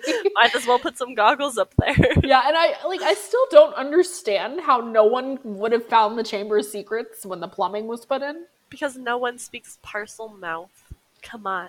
When the plumbing was put in, though, like, I feel like... my question isn't even that. It's why did they put Salazar Slytherin in charge of the plumbing? Because I think the real question is, when did the plumbing come into the castle? That's true. But, like, he had to have been kind of in charge, somewhat, in order for his chamber to have been built. I mean, I guess... And how did he hide it? Yeah, exactly. Yeah, it makes no sense. How did Helga, Rowena, and Godric not see this gigantic, structure being built under the school? Yeah, this whole chamber thing makes no sense at all. Like, I'm sorry, I feel like the founders would have known that this existed. They absolutely would have known. I feel like anyone would have known, absolutely. And, like, yeah, maybe they would have chalked it up to, like, oh, it's just Salazar doing his little bullshit, you know? Maybe that's gonna be the common room for Slytherin or something. Like, it's just Salazar being Salazar. Yeah. And they didn't actually know what it was for, but, like, also I feel like maybe they would have known. Yeah. But it's fine, I guess. I don't understand any of it. He was put in charge of the plumbing? I guess so, yeah. Did each of them have a different job? And Salazar was like, please give me the plumbing, please give me the plumbing. I have a monster I need to put here. Yeah, so Salazar was in charge of the plumbing. I'm sure Rowena was in charge of, like, the architecture, like, the general look of the castle. Yeah. Godric was in charge of, I don't know, the Quidditch field. Staircase? Just kidding. Staircase, I'm going with it. The staircases. The staircases and the Quidditch field. Make them move field. randomly. Yeah, and then Helga was in charge of, like, the kitchens and the Great Hall and just, like, general decor. The greenhouses and the general decor, yeah. Absolutely. I feel like the staircases being done by Godric make a lot of sense. A lot more sense now. Yes. Knowing that he's a Gryffindor. Yes. Agreed. He's like, I like random stairs. Let's go. Let's go. Let's make it more fun in here. Make it an adventure. Make it so that they're late to classes. Exactly. This is my goal in life. To have as much fun as possible. So staircases that move in the Quidditch field. Let's go. Yeah. Ooh, does this mean he was also in charge of the room of requirement? Probably. I wouldn't be surprised. That seems very Godric-y of him. So Godric has his own secret room. Yeah. Salazar has his own secret chamber that, like, no one can get into. A giant chamber. At least Godric is inclusive and almost anyone can get in. Yeah, he lets everyone get in, but they have to know how. Yeah, exactly. They have to know how. He has a secret. He's like, well, what you do is you walk past it 3 times thinking the same thing over and over again, and then it'll be there. It'll be there. Let's go. Like, who thinks these things up? I don't know. Okay, Joe. Oh, God. But anyway. Salazar's chamber. We get to enter it now because Harry speaks some parcel tongue to the snake that's on the sink. And it goes, oh yeah, top comes off, separate, down, covered with a grate. This is very, like, beautifully done. Oh, so like, beautiful. Cinematically. Like, I love it. Yeah, me too. It's very elaborate. It is. It definitely is. But my biggest issue with it is that the pipe is straight up and down. When they do end up sliding down it to go into the chamber, it's at a tilt. Yep. So, I'm sorry. I was saying, because the bathroom here is definitely different than the bathroom in the book. Yes, it absolutely is. When reading the book, what I understood was that, like, it was like a normal, like, bathroom at a high school or something where you have the sinks along one wall and then like the stalls on the other wall. Yeah.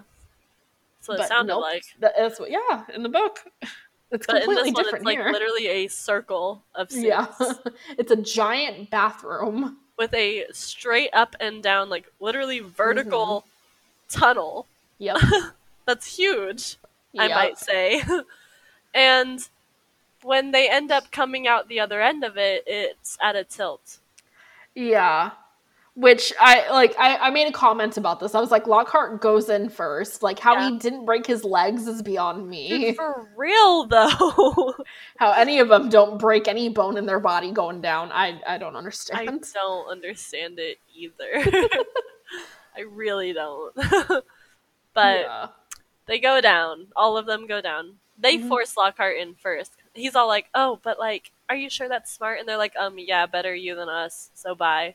Yep. So they push him in. I think the funny thing is Or wait, no, they do wait for him to say something before they go, Yeah. don't they? Okay. I was gonna Yeah. say, because I remember... It's really quite filthy down here. Yeah, because I remember Harry jumping in and Ron jumping in, like, immediately afterwards, and I was like, Ron, you should wait just a little bit. Dude, for real, because, like, you don't know what it's like at the bottom. You just know that it's dirty. So, like, Harry could literally be directly under you, Ron, and you're gonna land on top of his head and, like, just, like, break his skull. Yes. What are you gonna do now that your hero's, like, dead? Like, what? Who knows? But anyway, that's not what happens, obviously, because it ends up being a slide, which I don't know how that transition happened, but it did. And so they're down inside the plumbing of the school. Salazar's labyrinth, as one might call it. Yes. His chamber of secrets. Technically, they're not even to the chamber part yet. That is true. They haven't made it to the chamber yet. They're just in this weird entrance way. Yeah. It's the foyer. Yeah, definitely. The foyer to the chamber. Yes. It's not looking too good down there. There's lots of animal skeletons. Yeah, it's pretty dirty, pretty gross. The skeletons are kind of cluttering it up a little bit. It probably looked a lot nicer in its prime. Yeah, okay. My thing about this, I was like, how did they even figure out how to find the chamber? Because it looked like they could have gone any direction and would have gotten lost. They could have gone any direction. Because in the movie, it's literally a catacomb. Yes. Yeah. So, good luck with that one. Yeah, good luck with that. Let us know if you find it. Cool. Maybe they were following all the animal skeletons. I mean, maybe. I know that they find the snake skin. Yes. But, like, okay. That's disgusting. It's fine. Yes. But Lockhart, like, pretends to faint. Yep. And Ron's like, oh my gosh, this guy is so dumb and annoying. And he grabs Ron's wand, which, first of all, yes, that just proves how dumb he is. Yes. Because of all the wands to grab at Hogwarts, you don't grab Ron's. It's a safety hazard. We all know this. We've known it the whole year. But then he's like, well, you know, it was nice knowing you guys. This is what I'm gonna do, and you won't be able to tell your side of the story. Mm-hmm. And he tries really, really hard to obliviate Ron. Is it Ron or Harry first? I don't know. It's Ron, because Ron's the one who's right there. Yeah, that's true. So he tries to obliviate Ron. But he gets blasted backwards. Yep. And turns out he obliviated himself, but also created a rock fall. Yes. So now rocks are separating Ron and Lockhart from Harry. Yes. How Harry was that far away, I will not understand or know. Well, I think what happened is that, like, when they came across the snakeskin, like, Ron and Lockhart, like, stopped there and Harry kept going a little bit. Okay. Like, as he was, like, investigating the snakeskin. And then when that happened, Harry just happened to be able to go further in when all the rocks and stuff came down. It was just convenient. Yes, yes, exactly. A little too convenient. Yep. But anyway, they're all separated now, and Harry's like, well, dang it, now I have to go by myself. Mm-hmm. And there's a difference here then in the book, because here, Lockhart is kind of like, who are you? And he's That's like, true. Ron. And it's like, and who am I? And so it's like, okay, we know as of this moment that Lockhart has lost his memory. Yeah, because Ron is like, Lockhart's memory charm backfired. He doesn't know who he is. That's right. Yeah. And Harry's like, okay, cool. Well, I'm gonna go see about your sister. Like, you have fun shifting the rocks. Yep. Like, get me a way out of here. You enjoy that wonderful menial task. Which, just thinking about it, like, scares me, because you have a 12-year-old who knows nothing about having to shift rocks. What if there's more above? Like, what if you cause another avalanche of rocks to come down? Dude, for real. Like, come on. Like, I'm sorry, but this is not some easy game of Jenga, buddy. No, it's not. But anyway. Anyways. That's what's gonna be happening. So then Harry moves on, and he does end up coming to this, like... It really looks like the entrance to, like, a manhole, kind of. Yes, it looks like a weird, like, sideways entrance to a manhole. Yeah. And he's like, oh, this must be the entrance. Like, well, what else would it have been? I don't know.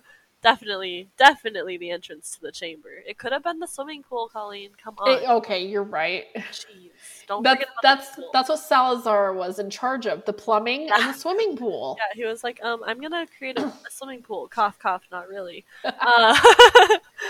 That's probably how he got away with it. They were like, oh, a swimming pool. Cool. Yeah, and he was like, swimming pool. but it's password protected and only I know the language. Password protected.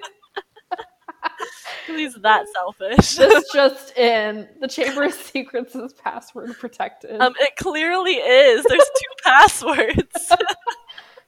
And it's only in one specific language that no one can speak if they don't know it. Yeah. You're right. So Harry's like, cool, I'm gonna do the same thing here. And he speaks some snake language to the door. Yeah. And it opens. Yeah. Surprise. Way to go, Harry. And, like, here's the thing for me, because I was watching it, and I watched as, the snake goes around, and all the other snakes, like, back away, so it's unlocking, and it's super obvious. Yeah. And then I watched as the door swung open. I didn't specifically see anything that would have locked the door, and I'm like, how does this lock? How does this actually lock? Well, it might have poles that at go the top out. And bottom. Yeah. I would say, like, top and bottom, sure, but, like, where you would normally think there might be a lock, there was nothing. I mean, if absolutely nothing. If they have, like, metal poles at the top and bottom that go out when it's closed and locked, then I feel like that's enough locking. Probably, but it's the fact that we didn't see it. It's true. So that's because they got pulled in, when the snake. Yeah, but, like, I just watching it and seeing what we see no way for the door to lock. As far as we know, you could just pull on it and it could open. Yeah. I love that tweet. You're welcome. That's fantastic. I was like, I have to tweet this before I forget. It's fantastic. I feel like that's gonna need to be the title of this episode. Yes, the title. I meant to put hashtags on it, and I completely forgot. That's fine. No worries. Fine. No need for hashtags. It's fine. But yeah, so Harry makes his way on in, and what do you think he sees other than Salazar Slytherin's wonderful skull statue? It's gorgeous. All those weird beard things happening. Yeah, and there's just a whole bunch of snakes leading up to it. Yep, It's like, okay, we get it, Salazar. You love snakes. I feel like this statue specifically, I've already talked about this, obviously, if you listen to the last chapter episode. Yeah. But I feel like this statue makes so much more sense. Because in the book, it talks about Harry seeing some movement in the mouth when you can't see the mouth if it's all the way up in the air. Yeah. So yeah. I like this more because at least this way the mouth is on the ground, so it's at eye level. I would say, and I think this definitely works better anyways, because if you were to have a giant, like, actual, like, full body statue with a snake coming out of the mouth, like, first of all, the statue's gotta be huge. Yeah, for real. Second of all, that would be a very far drop down to the ground. It would, for sure. Like what I'm the still hell? wondering how that basilisk didn't, like, hurt itself falling. Hurt itself or the ground, yeah. That too. It's fine. Whatever. Whatever. But Harry walks over to Ginny. He's like, oh my gosh, Ginny! And he freaks out a little bit because, like, obviously she's not responsive. Yeah. And then Tom rocks up. He emerges from the shadows, and I love it. Yeah, it's fantastic. It's beautiful.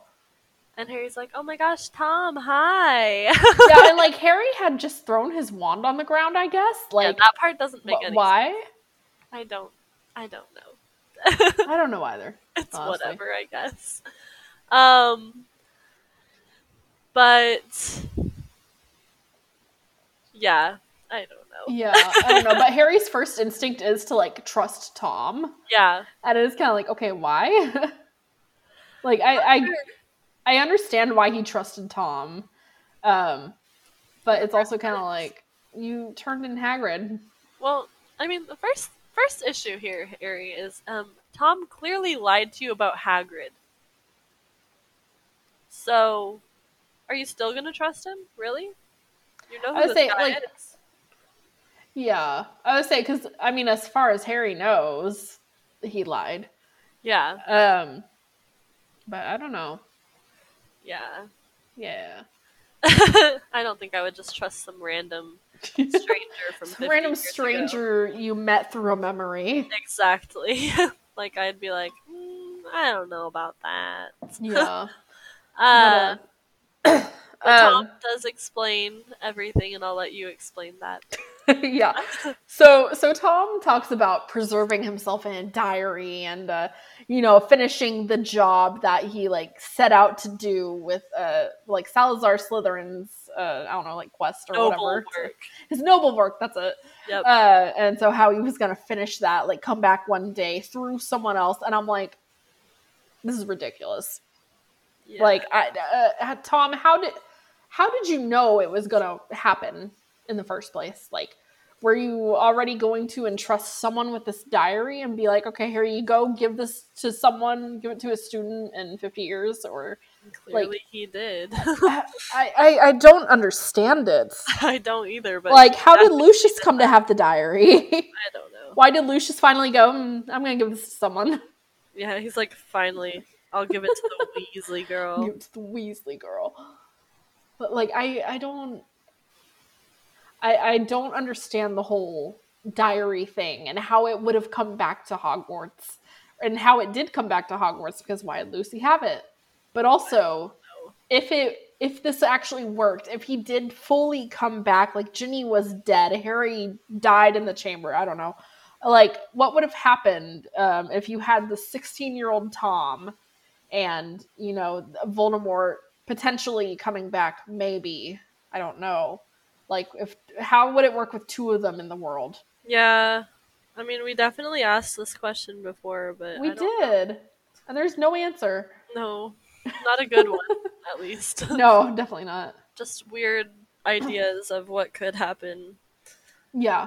Just ultimately ending with them battling each other because, like, there can't be two. There can't be two. There can only be one.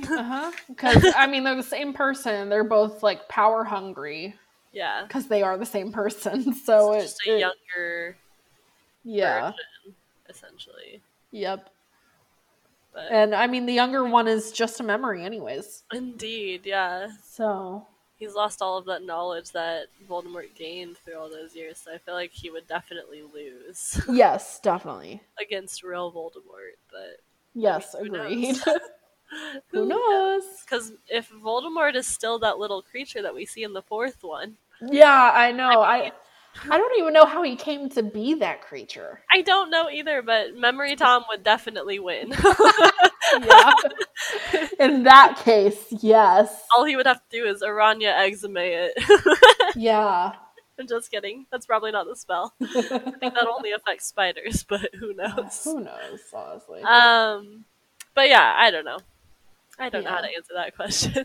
I don't either. But I do wonder how Jo came up with Tom's name to, like, how she made it spell out, I am Lord Voldemort. Yeah. What?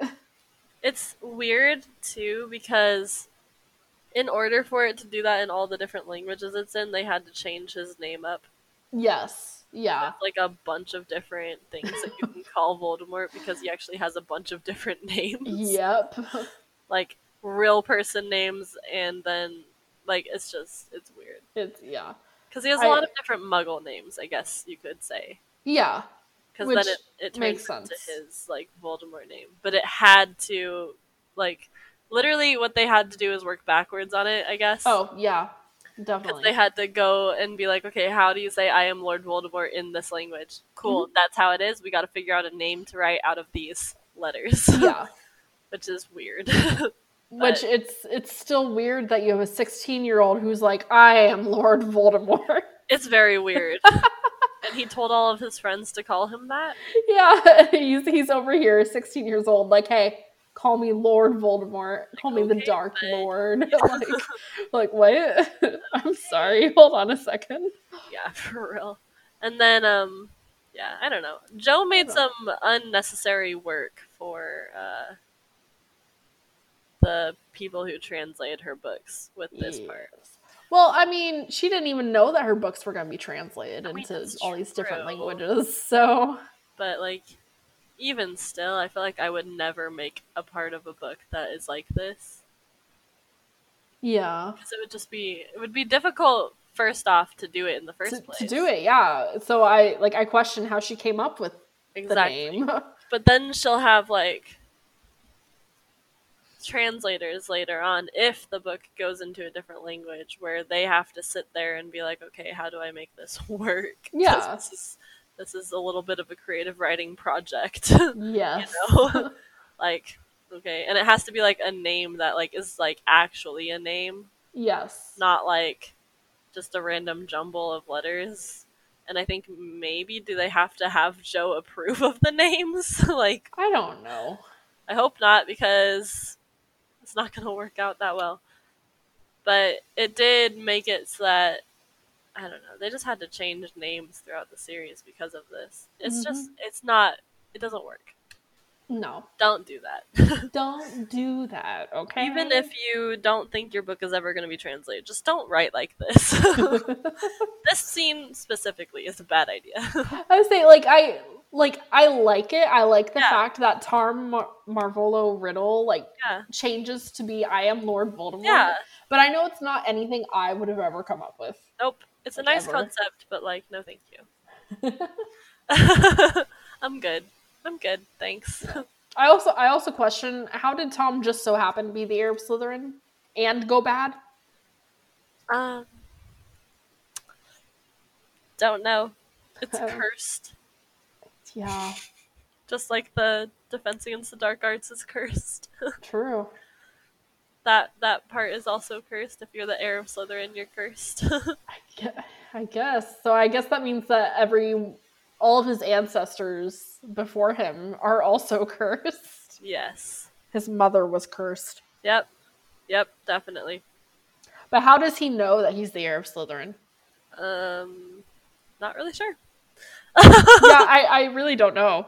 He came to him in a dream. Definitely. He was like, my son, you are my heir. We all know how Voldemort likes to use people's dreams against them, so. True.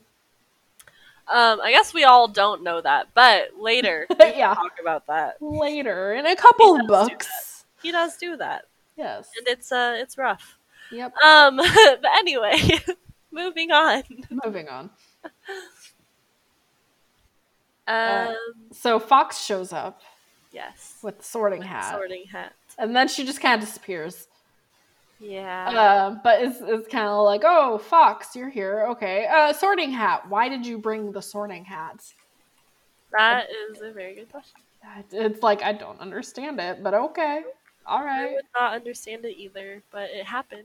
It happened. There's no armor potential with the sorting hat. Mm-hmm. That I know of, at least. Yeah, it's like that I know of, but I don't know. But it's fine. Yeah. But so Tom summons the basilisk, and the mouth of the Salazar statue opens, and here it comes. Yes. And I really do like how they did that with the mouth opening and the basilisk coming out. Well, and it was just so so well done, because obviously they did what they wanted to with this scene. Yeah. To make it work, and they made it work a lot better than it does in the book. But yeah, I love that it's an actual mouth where it just opens. Mm-hmm. Yeah. Versus just having an empty hole there or something. Yeah. But yeah, and then obviously the basilisk comes out and all I wrote was oof, the basilisk. Yeah. I just wonder, is Tom somehow immune to the basilisk? Or, like, is it because he's the heir? Is it because he speaks parcel tongue? Is it because he's just a memory, even though he's almost fully back to life, if you want to put it that way? I think it's because he's a memory right now. That's kind of my thought too, but he's so close to being alive himself that I don't know. Yeah, I don't know either. I don't know. Anyways, Harry had no rescue plan. Yes. Yes. He has no plans. He has no plans. He went to the chamber just planless. Planless, yes. And then he has a bird show up in a hat, and he's like, well, that's not what I was expecting. Yeah, he's like, that. Well, how is this supposed to help me? And I'm sitting here like, you didn't bring anything yourself other than your wand. Other than your wand, but Tom has his wand. Yeah. So, like, Harry, I don't know what you thought you were going to do here. So he just starts running. Yeah, he starts running, and Tom sends the basilisk after him. But then you hear Fox. Screech. And, Fox screeches, and you see, like, the shadow of Fox pecking out the basilisk's eyes. Yep, you see it.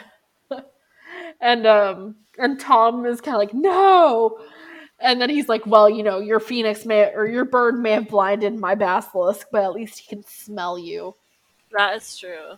And it was like, okay. And so Harry runs off into a different, like, pipe, and the basilisk follows him. And at first this is, like, before I remembered what Harry does to get the basilisk away, but I was like, this basilisk must have an awful sense of smell, because I remember the basilisk just going past him. Yeah. But then I remembered that Harry picked up a rock. Harry throws a stone, and threw it. Yeah, and I was like, oh, I'm dumb. No, you're not dumb. Harry's dumb, remember? Harry's the dumb one. Harry's the dumb. But at least in this moment, he's not that dumb. Mm-hmm. But yeah, so I thought that it was interesting how long this chase scene is, because, like, in the book, it's, like, maybe a page. I would say, yeah, and we talked about this when we talked about this scene in the book. And because there is no chase. There is no chase, yeah. And I think it's interesting how they extend scenes for movies, even though in the book that might be a paragraph. Yeah, exactly. And so They're it's like, obviously this will be a good cinematic opportunity. Oh, absolutely. And it creates a lot of suspense and everything. Yeah. It's kind of like, okay, all right, like, I like this. Yeah. A nice creative vision. Yes. But anyway, Harry ultimately runs back into the main chamber, which I don't even understand how he can find his way back there, but, like, whatever. Well, it's not like he made a bunch of twists and turns. I mean, that's true, but, like, that place is still very confusing. Yeah, but I don't think he went very far into this pipe that he went into. That's a good point. So he just kind of went in and made a turn and was like, oh shit, I'm trapped, and then tricked the basilisk and went right back. Yeah. Okay. I could see that. That makes sense. Yeah. He goes back to Ginny, and while he's with Ginny, I'm sure Tom says something, I don't remember what, but, like, the basilisk just, like, pops out of the water, and I was like, how? Why? Like, how did the basilisk get there? I don't know. But also there's water there, so, like, yeah. Did the basilisk, like, go into, like, an underground lake or something? Like, and just in the pop Black out Lake. Of the water? Yeah. I don't know. But also it's tearing up Salazar Slytherin's perfectly built chamber of secrets. Well, I assumed there was a hole there already that the basilisk just went through, but I always thought it, like, broke through the ground, and I was like, what the heck? Oh, I never did. I always thought there was just a hole there, and so it was kind of like, first of all, how did the basilisk get there? But second of all, how is there water if there's a hole there? Good questions. Especially if the basilisk came from somewhere else. Yep. So it doesn't make sense. Yep. I don't know. I don't know either. I really don't know. But isn't this the part where the sword shows up in the hat? Yes, it is. Yep. You can talk about that. Okay. I wasn't sure if you want to go on. So the basilisk pops up out of the water, and Harry looks over and just so happens to see a sword show up in the sorting hat, and he's kind of like, okay, let's go for it. And he like grabs the sword. Yeah. And I was kind of like, it seems kind of dumb that Harry would try to get on top of Salazar's statue to fight the basilisk. Yeah. Because he could fall off and break his neck easily. Literally. But at the same time, I was kind of like, well, it gives him a better vantage point to fight the basilisk. Yeah. And so I was kind of like, it's kind of smart, but it's kind of dumb. It's very dumb. I don't know which one outweighs the other. It's filled with Harry logic, so I don't know why we're questioning it. I don't know. This is what he would do. It's just what he would do. It's just Harry. Just Harry. Just Harry. But he can do maths and stuff, okay? Yeah, he's not dumb. He's not that dumb, at least. Yeah, come on. Which math isn't important now because he goes to wizarding school. True. So. But anyway, he stabs the basilisk, ultimately. Through the skull. Yep, through the skull. Through the mouth, through the roof of the basilisk's mouth, through the skull. And he just happens to get his arm directly under a fang. Uh-huh.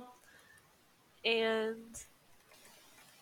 somehow the fang gets stuck in Harry's arm and breaks off of the basilisk, which makes no sense. Yeah, I've never understood why the fang breaks off. Yeah, it's not like it's a bee. Yeah, right. I was always like, how does this work exactly? Fangs are not stingers. They do not break off when they are used. So. I know. I was like, that's a tooth. That's part of the skull. Yeah. Like how, unless the basilisk had really bad dental hygiene for some reason, it just snapped. It just snapped upon impact, legs, and they just snapped. Yeah, I don't know, but the fang does come off in Harry's arm, and Harry's like dying. And obviously. and like long story short, the basilisk is dead, and Harry like pulled the sword back out of the basilisk. Yeah, the basilisk falls down, splashes upside down onto the ground right in front of Salazar Slytherin's statue. Yeah. And then Harry runs to Ginny. Yeah, Harry gets down off of the statue and goes to Ginny. Yeah, while he's like got this poison coursing through his veins and killing him. Yeah. And Tom is talking to Harry, and he's like, funny how fast the poison goes through you, and he's also like, funny the damage a silly little book can do, especially in the hands of a silly little girl. And I was like, that was your mistake right there, Tom. Harry is smarter than that. Right?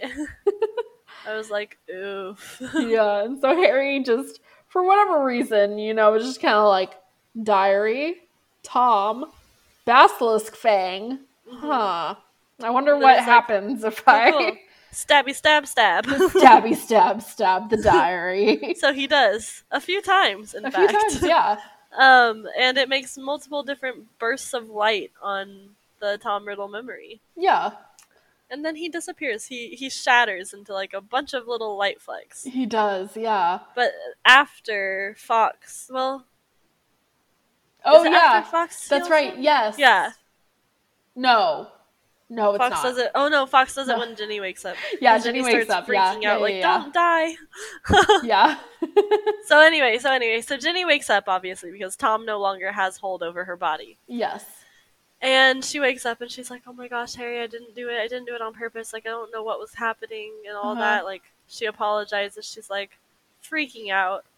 He's like, "You're fine, but like I'm dying." Yeah, no. Ginny's immediately like, your arm. Like she just suddenly realizes, and he's like, okay, Ginny, this is what you're gonna do. Yeah. And they're like, you're gonna get out of here, you're gonna go. And like Fox comes over and just starts crying, and it's like, okay. Yeah, Harry's like, I'm gonna die, obviously, but you're gonna leave, so go. Get out of here. Yeah. And then like as Fox is crying onto Harry's wound, Harry's suddenly like, oh yeah, Phoenixes have healing powers. Oh yeah, that's It'll right. be fine. Don't worry about Ginny. Yeah. I forgot. I forgot about this. And so then they head back, and they collect Ron and Lockhart, and Fox carries them all out. Yeah, which never made sense to me because I was always like, these children are not that strong. I guarantee you. Yeah, them all holding on to each other. Yeah, I holding agree. on to each other. I was always like, no. I love Lockhart going, "This is just like magic." Yeah, I was like, oh, if only you knew. It is, honey. It is magic. Yeah. Also, I had to question, where exactly were they flying out of? Because when you see them flying up, like you see them flying into the night sky outside of the castle. Yep. And I was like, don't give us this bullshit excuse that no one ever found the chamber. Like, come on. Yeah. Like, I'm sure people would have like gone down into this cavern wherever just to look and see what was down there. 100%. I know that Fred and So- George would have. Yeah, I'm sure if they figured out how to get down there, they'd be like, "Ah, let's explore a little bit." Yeah. So the chamber had to have been found. Come on. Or maybe not. I don't know. I feel like it had to have been found between the plumbing and this cavern over here that they flew out of. Someone would have had to find it at some point. That's true. I don't know. I don't know either. Silly Hogwarts. Yeah. But Harry Harry and Ginny go to Dumbledore's office. Harry, Ron, and Ginny. Yeah, Ron and Ginny. Sorry, my bad. Oops. You're good. So they go to Dumbledore's office, which is very different from the book. But they're there. Or maybe it's just Harry and Ron. I thought maybe there was only two of them, but It might just be Harry and Ron because I don't really make any mention of Ginny in this scene. so it's probably just Harry and Ron. Yeah, it's probably just both of them. Okay. You can talk. Okay. I don't say a lot. So they're in Dumbledore's office, and it's like, okay, Dumbledore's back. And Harry and Ron both look like ashamed. Like they're expecting to be expelled, which on one hand kind of makes sense since they broke a bunch of rules. But on the other hand, it's like, you guys not only saved a student, saved, your sister, Ron, but you also killed the monster in the chamber. Like, why would you get expelled for that? Yeah. So, but this also begs the question for me. Does this, hold on, let me go back in my notes. Okay, so after all this happens and, like Harry kills the basilisk and whatnot, like, does Hagrid's name ever get cleared after that? I don't know. Like, I feel like after this whole thing, they could have safely been like, okay, it was Tom Riddle who opened the chamber 50 years ago. And so, like, oh, like, we can wipe that off of Hagrid's record. Like, is Hagrid allowed a new wand at this point? Or, that's a good point. like, yeah. can he start to learn and do magic now? Or does he even want to learn any more magic? Like, also a good question. I feel like they would have had to clear Hagrid's name after this. Yeah, I agree. I think they would have too. But they don't. And it's stupid. It is very stupid. Yeah. But anyways, Harry and Ron are both given special awards. Yeah. Which is never mentioned ever again. Nope. We don't even know if they're on trophies or what. We don't know. Dumbledore gives Ron letters to send to Azkaban to release Hagrid. And Dumbledore is talking to Harry after Ron has left, and he's like, "You must have shown me real loyalty down there in the chamber." And I was like, wow, what a Hufflepuff. Yeah. Yeah. Yeah. But Dumbledore mentions that because he's like, only, real loyalty to me would have brought Fox to you, or like would have called her to you. Yeah. And, Harry points out some of the similarities between Tom and himself. Yeah. And it's interesting in this moment because, I'm pretty sure Dumbledore says something about, like, oh, like the night Voldemort tried to kill you, he transferred some of his powers to you. And I'm like, so Dumbledore, do you know anything about Horcruxes? Like, did you figure this all out already? I would say yes.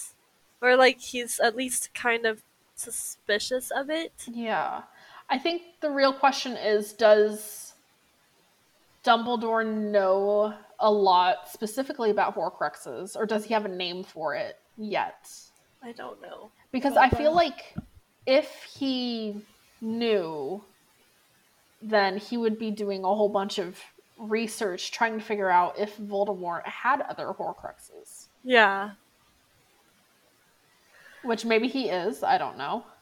Maybe. But we don't really see that until kind of 5th, 6th year-ish. Mostly 6th year, but... Yeah. We don't see, like, any of that at all. Yeah. Until way later. Yeah. But, because of those abilities, Harry now knows why he, quote-unquote, should be in Slytherin. Mm-hmm. Yeah. So he's like, oh, so that's why the hat said that I would be good in there, and Dumbledore's like, well, duh. Yeah, and, like, this is kind of where Harry figures out that you can ask the Sorting Hat to put you somewhere. And it'll do it. And, yeah, it'll do it. And Harry also gets proof that he belongs in Gryffindor because of the sword. Yeah. Because Dumbledore is like, take a look at that sword. And it says Godric Gryffindor on it. It's kind of like, oh. Yeah. Okay. Well, and the scene, it also kind of, like, shows how disappointed Harry is to find out that he would have actually been in Slytherin or whatever. Yeah. And Dumbledore, like, makes this comment, which is, like, a really good, like, quote for just, like, anything in general, really. And he says, it is not our abilities that show what we are, it is our choices. Yes. Because, like, yeah, I mean, that's literally why you were able to go to Gryffindor, Harry, because you chose to be in Gryffindor. Like, yeah. You could be Slytherin, but you chose to be in Gryffindor. Mm-hmm. So that's what it is. And, like, obviously it's your choices that determine all kinds of things. So I just really like that quote. Hello? Hello? Did you not? You cut out for a second. It was really silent. Yeah.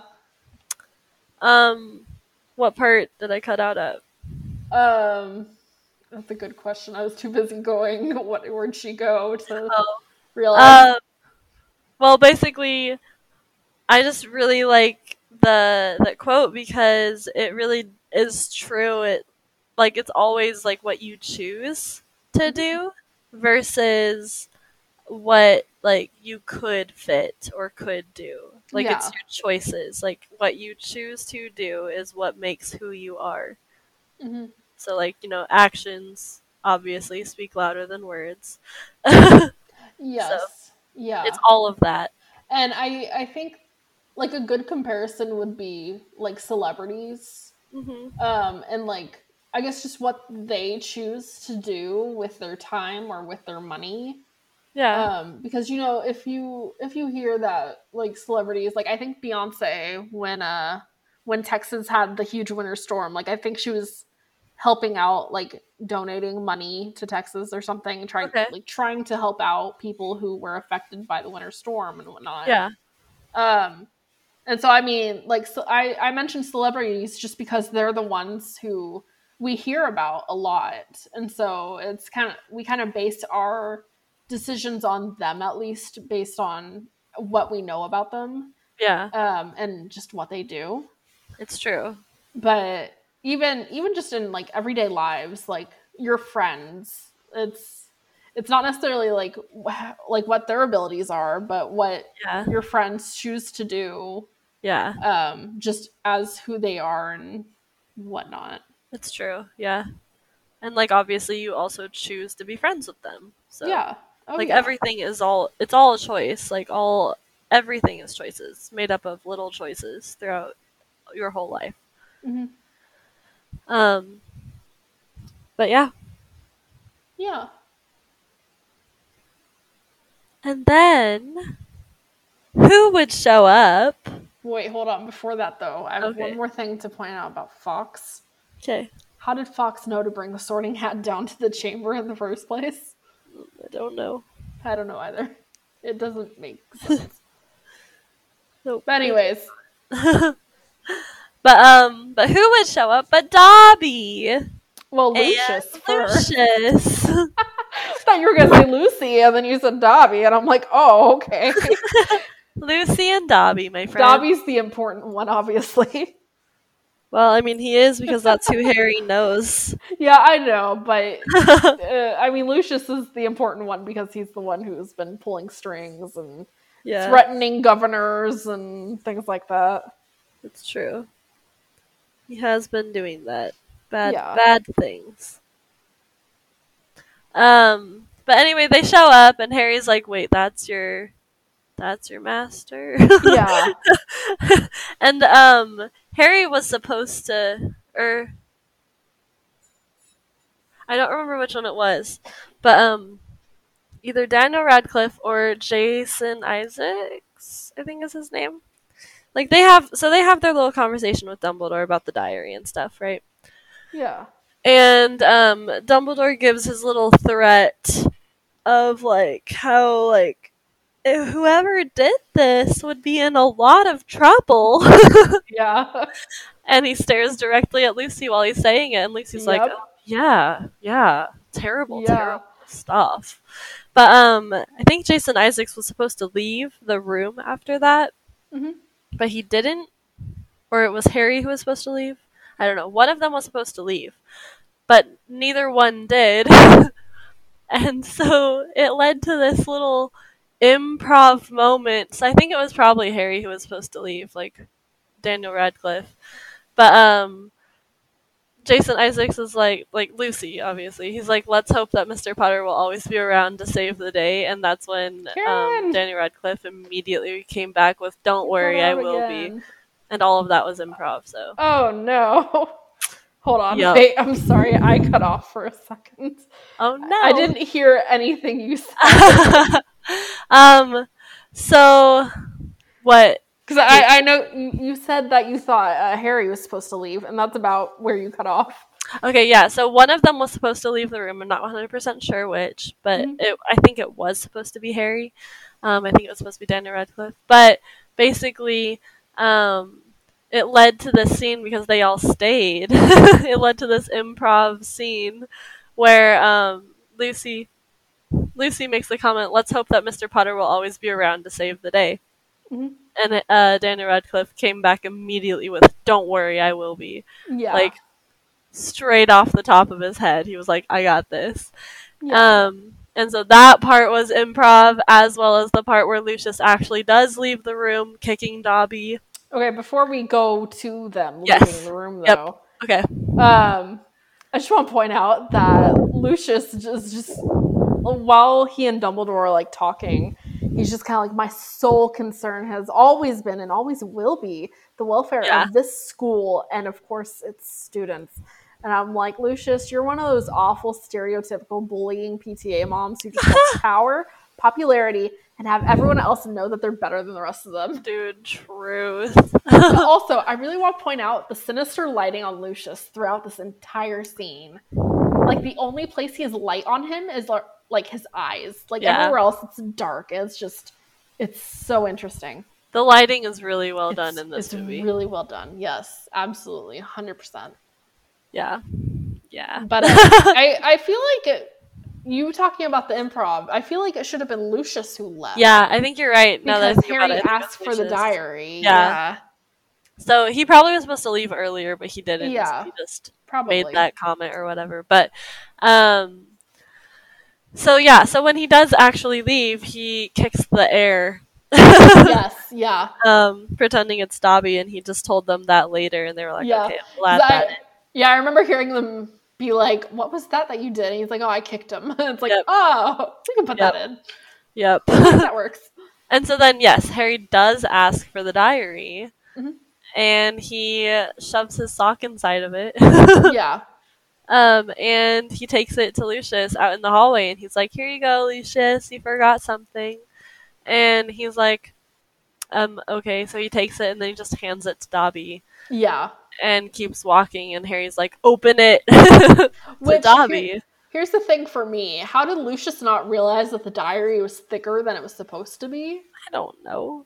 Because it's all waterlogged and destroyed. And stabbed and, like, Yeah. maybe, yeah. But even still, I feel like I would that's probably know if why there was a he didn't sock think or about it. something He probably was inside just a like, well, diary. it's tattered and gross, so here you go, Dobby, enjoy. But, oh no. Okay.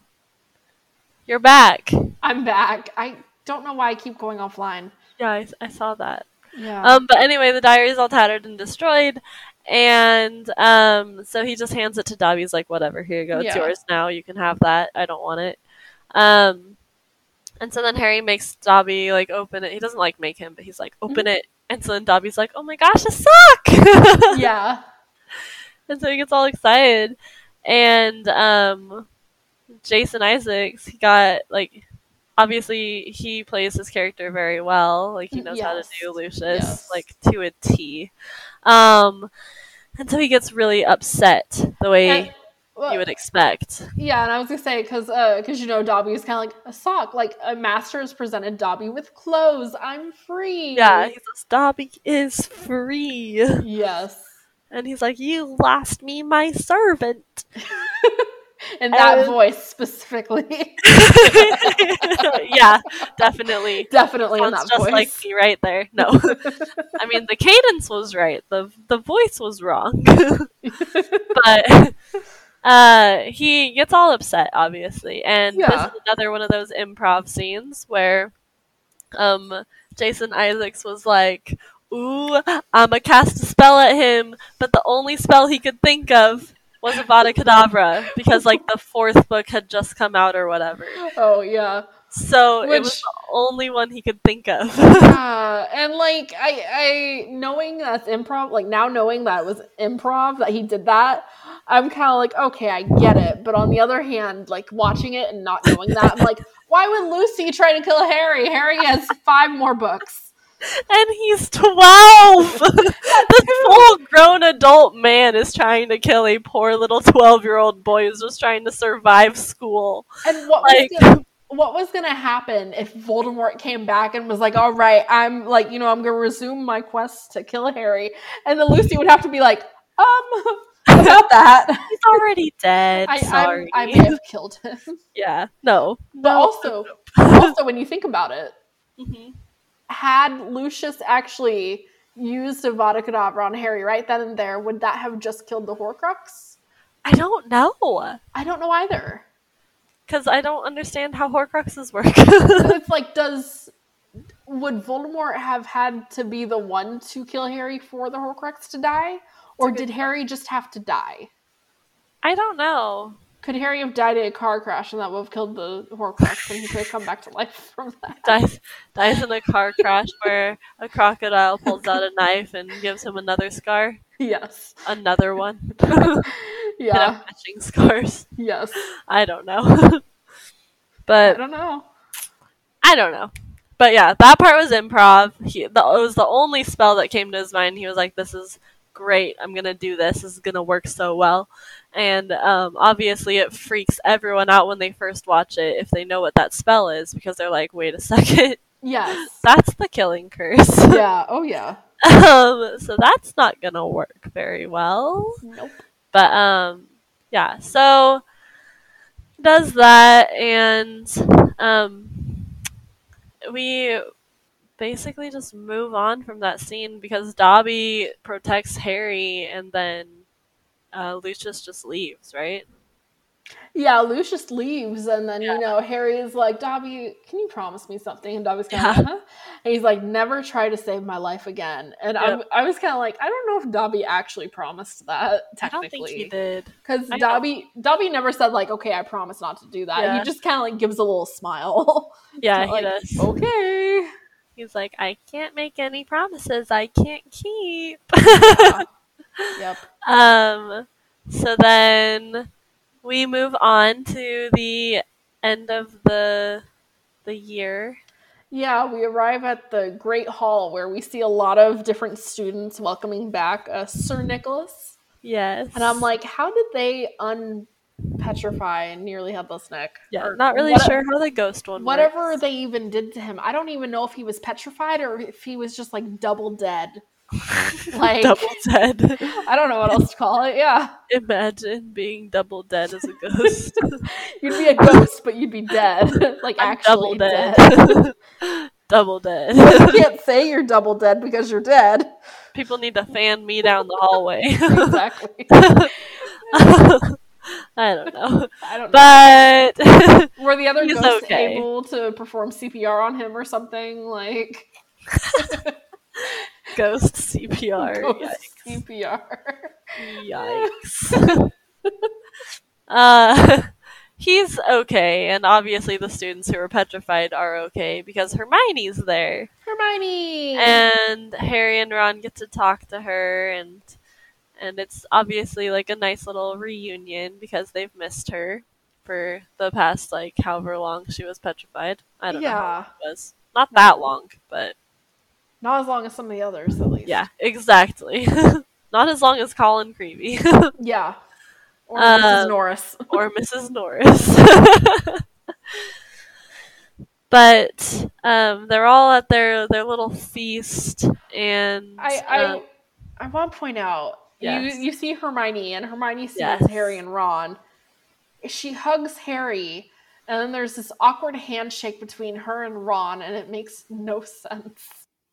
It's because Emma Watson felt really like she was supposed to hug both of them, but she felt really weird about hugging Rupert, and I don't know if it's because she had like a crush on him or what, but she hugs Daniel, obviously. Yeah, obviously. And then when she was about to hug Rupert, she's like, well, handshake. Yeah, I'm like, I feel like I know I've heard this before and like somewhat recently too, but I couldn't remember what it was. Yeah, it's that. It's that. because she was like uncomfortable with giving Rupert a hug, and I'm not really sure why. I don't know, because I know at some point during all the filming, like I know Emma had a crush on Tom. Mm-hmm. I don't know about Rupert though. Yeah, I don't know about Rupert either, but yeah. I mean, I'm pretty sure I'm the one who told you. Maybe you are the one who told me. Because I definitely watched that whole video that told me all about these little tidbits. Mm-hmm. But yeah. So that's why that hug is weird and makes no sense. Yeah. And all that, because there's a hug and then there's a handshake, and obviously if you were watching, you'd be like, what? Yeah, you'd be like, this is awkward. But you could also chalk it up to her having a crush on Ron and being like, I feel weird about all of this. Yeah, exactly. I get that. So it can go either way. I do also have to question why Hermione was the last to show up to the feast, kind of. Because Madame Pomfrey was already there. Yeah. I don't know. Maybe she was, I don't know, maybe going she to had the bathroom. Maybe she had to go apologize to Madame Pince for ripping a page out of the book. Maybe. Maybe. It was like eating her up while she was petrified. Like, I ripped a page out of this book. I ripped a page out of this book. I have to go say sorry. That's another question. Can they still... I guess maybe they can actually... like, are they still conscious? Or are they still conscious? I don't know. I don't know, but I'm just remembering of Puffs the Play where there's a scene sometime after like the third year where like Justin Finch Fletchley is like, I still have nightmares of my petrified days. Yeah. And I'm like, oh, maybe they can. Who knows? You never know. You never know. I feel like if you do remember though and you were conscious during like while you were petrified, I feel like you would have some sort of like trauma from that.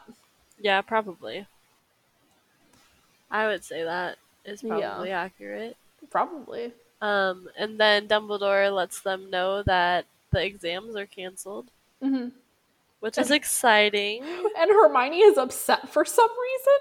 I was just saying that Hermione is upset for some reason that exams are canceled. Yeah. Which, why? Hermione, you haven't had a chance to study. For sure. Like, what? I don't understand why she's upset about it, but she's upset. Yeah. And then we get the entrance of Hagrid. And the music is so pretty right here. Yes. It's so pretty. It definitely is. I mean, the soundtrack overall is just so good for this movie series. Yes, it is. It really is. It's phenomenal. Like, specifically, these first, like, 2 or 3 movies, it's really good. Yeah, the ones where the music is incredibly distinct. Yes, definitely. And I think it's partly because it's still the, like, quote-unquote happier movies. Yeah. Even though this one was a really dark story when you really think about it. Oh, 100%. But yeah, so Hagrid shows up and if I remember correctly, like Harry hugs him when he comes up. Yeah. And like Hagrid is also like, oh, some ruddy bird called Errol like got lost or and something. Ron's like, oof, that's mine.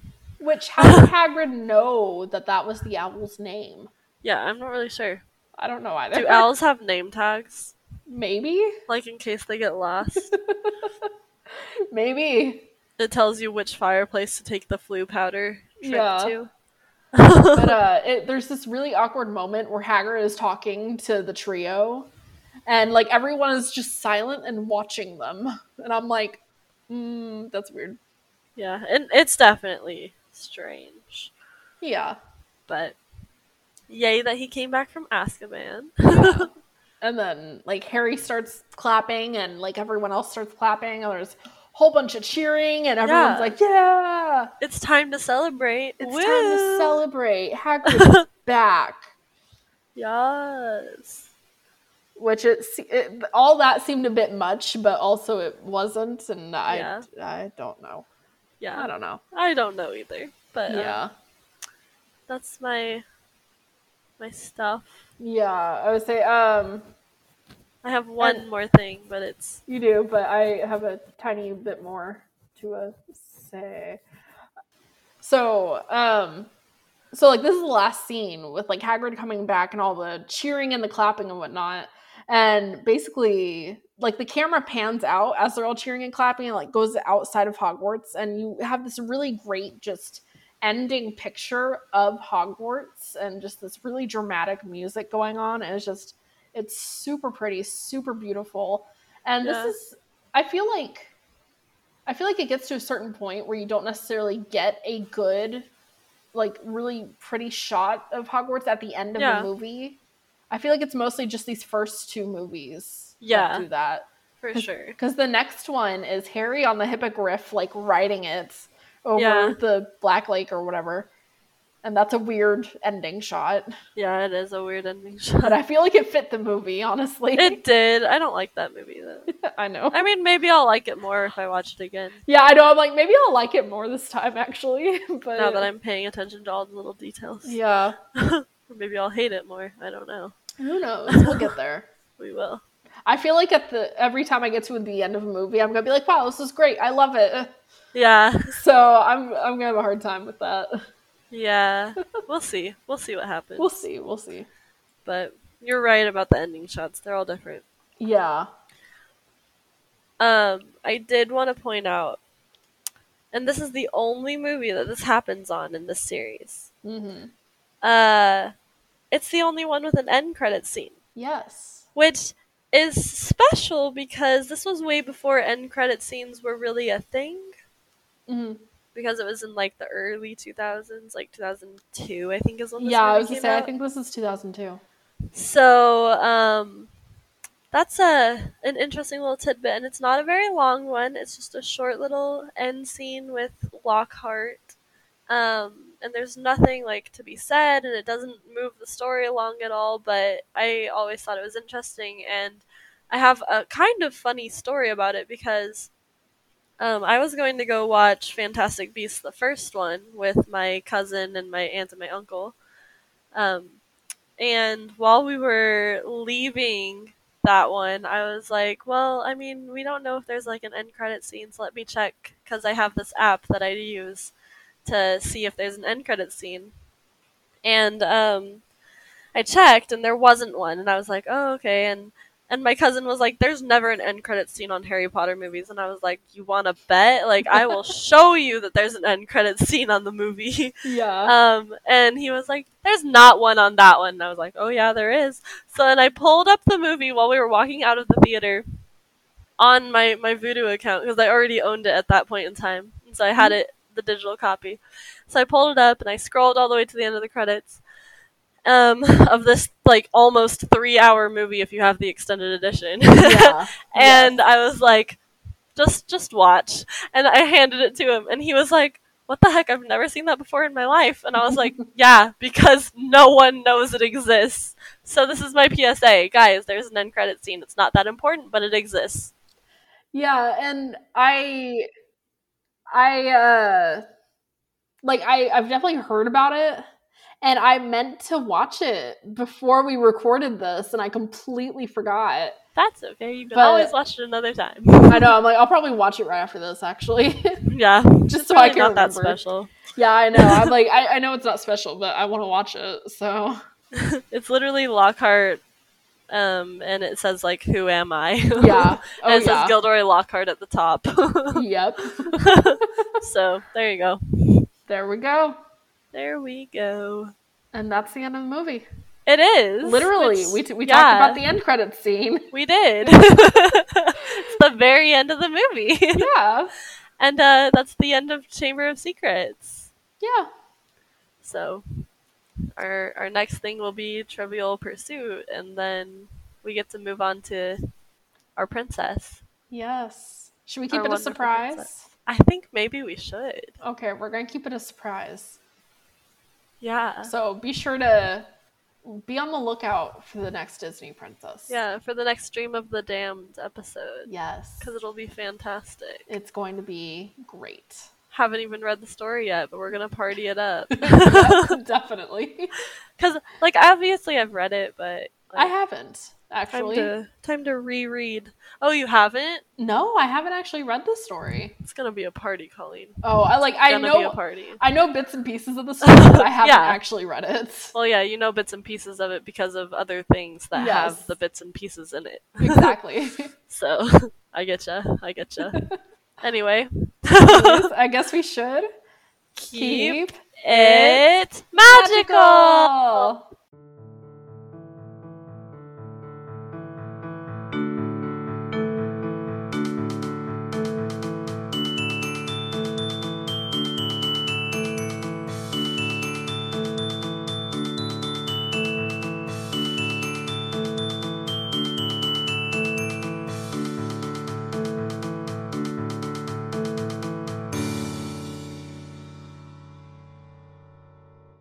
We hope you enjoyed this episode of Books, Movies, and Musicals Oh My. If you'd like to connect with us, be sure to check us out on both Twitter and Instagram at BMM_Oh My. We have finally launched our website and our Patreon. Yay! Woo! Be sure to check out the website at bmmohmy.wixsite. That's wixsite.com/home. And check us out on Patreon at www.patreon.com/BMM_Oh My. You can email us at books.movies.and.musicals.ohmy@gmail.com. Our socials, website, Patreon, and email address can be found in the description of this episode. Thank you all so much for listening. If you liked this episode, be sure to share it with your friends and family and even random strangers on the street. We can't wait to talk with you all next week. Bye.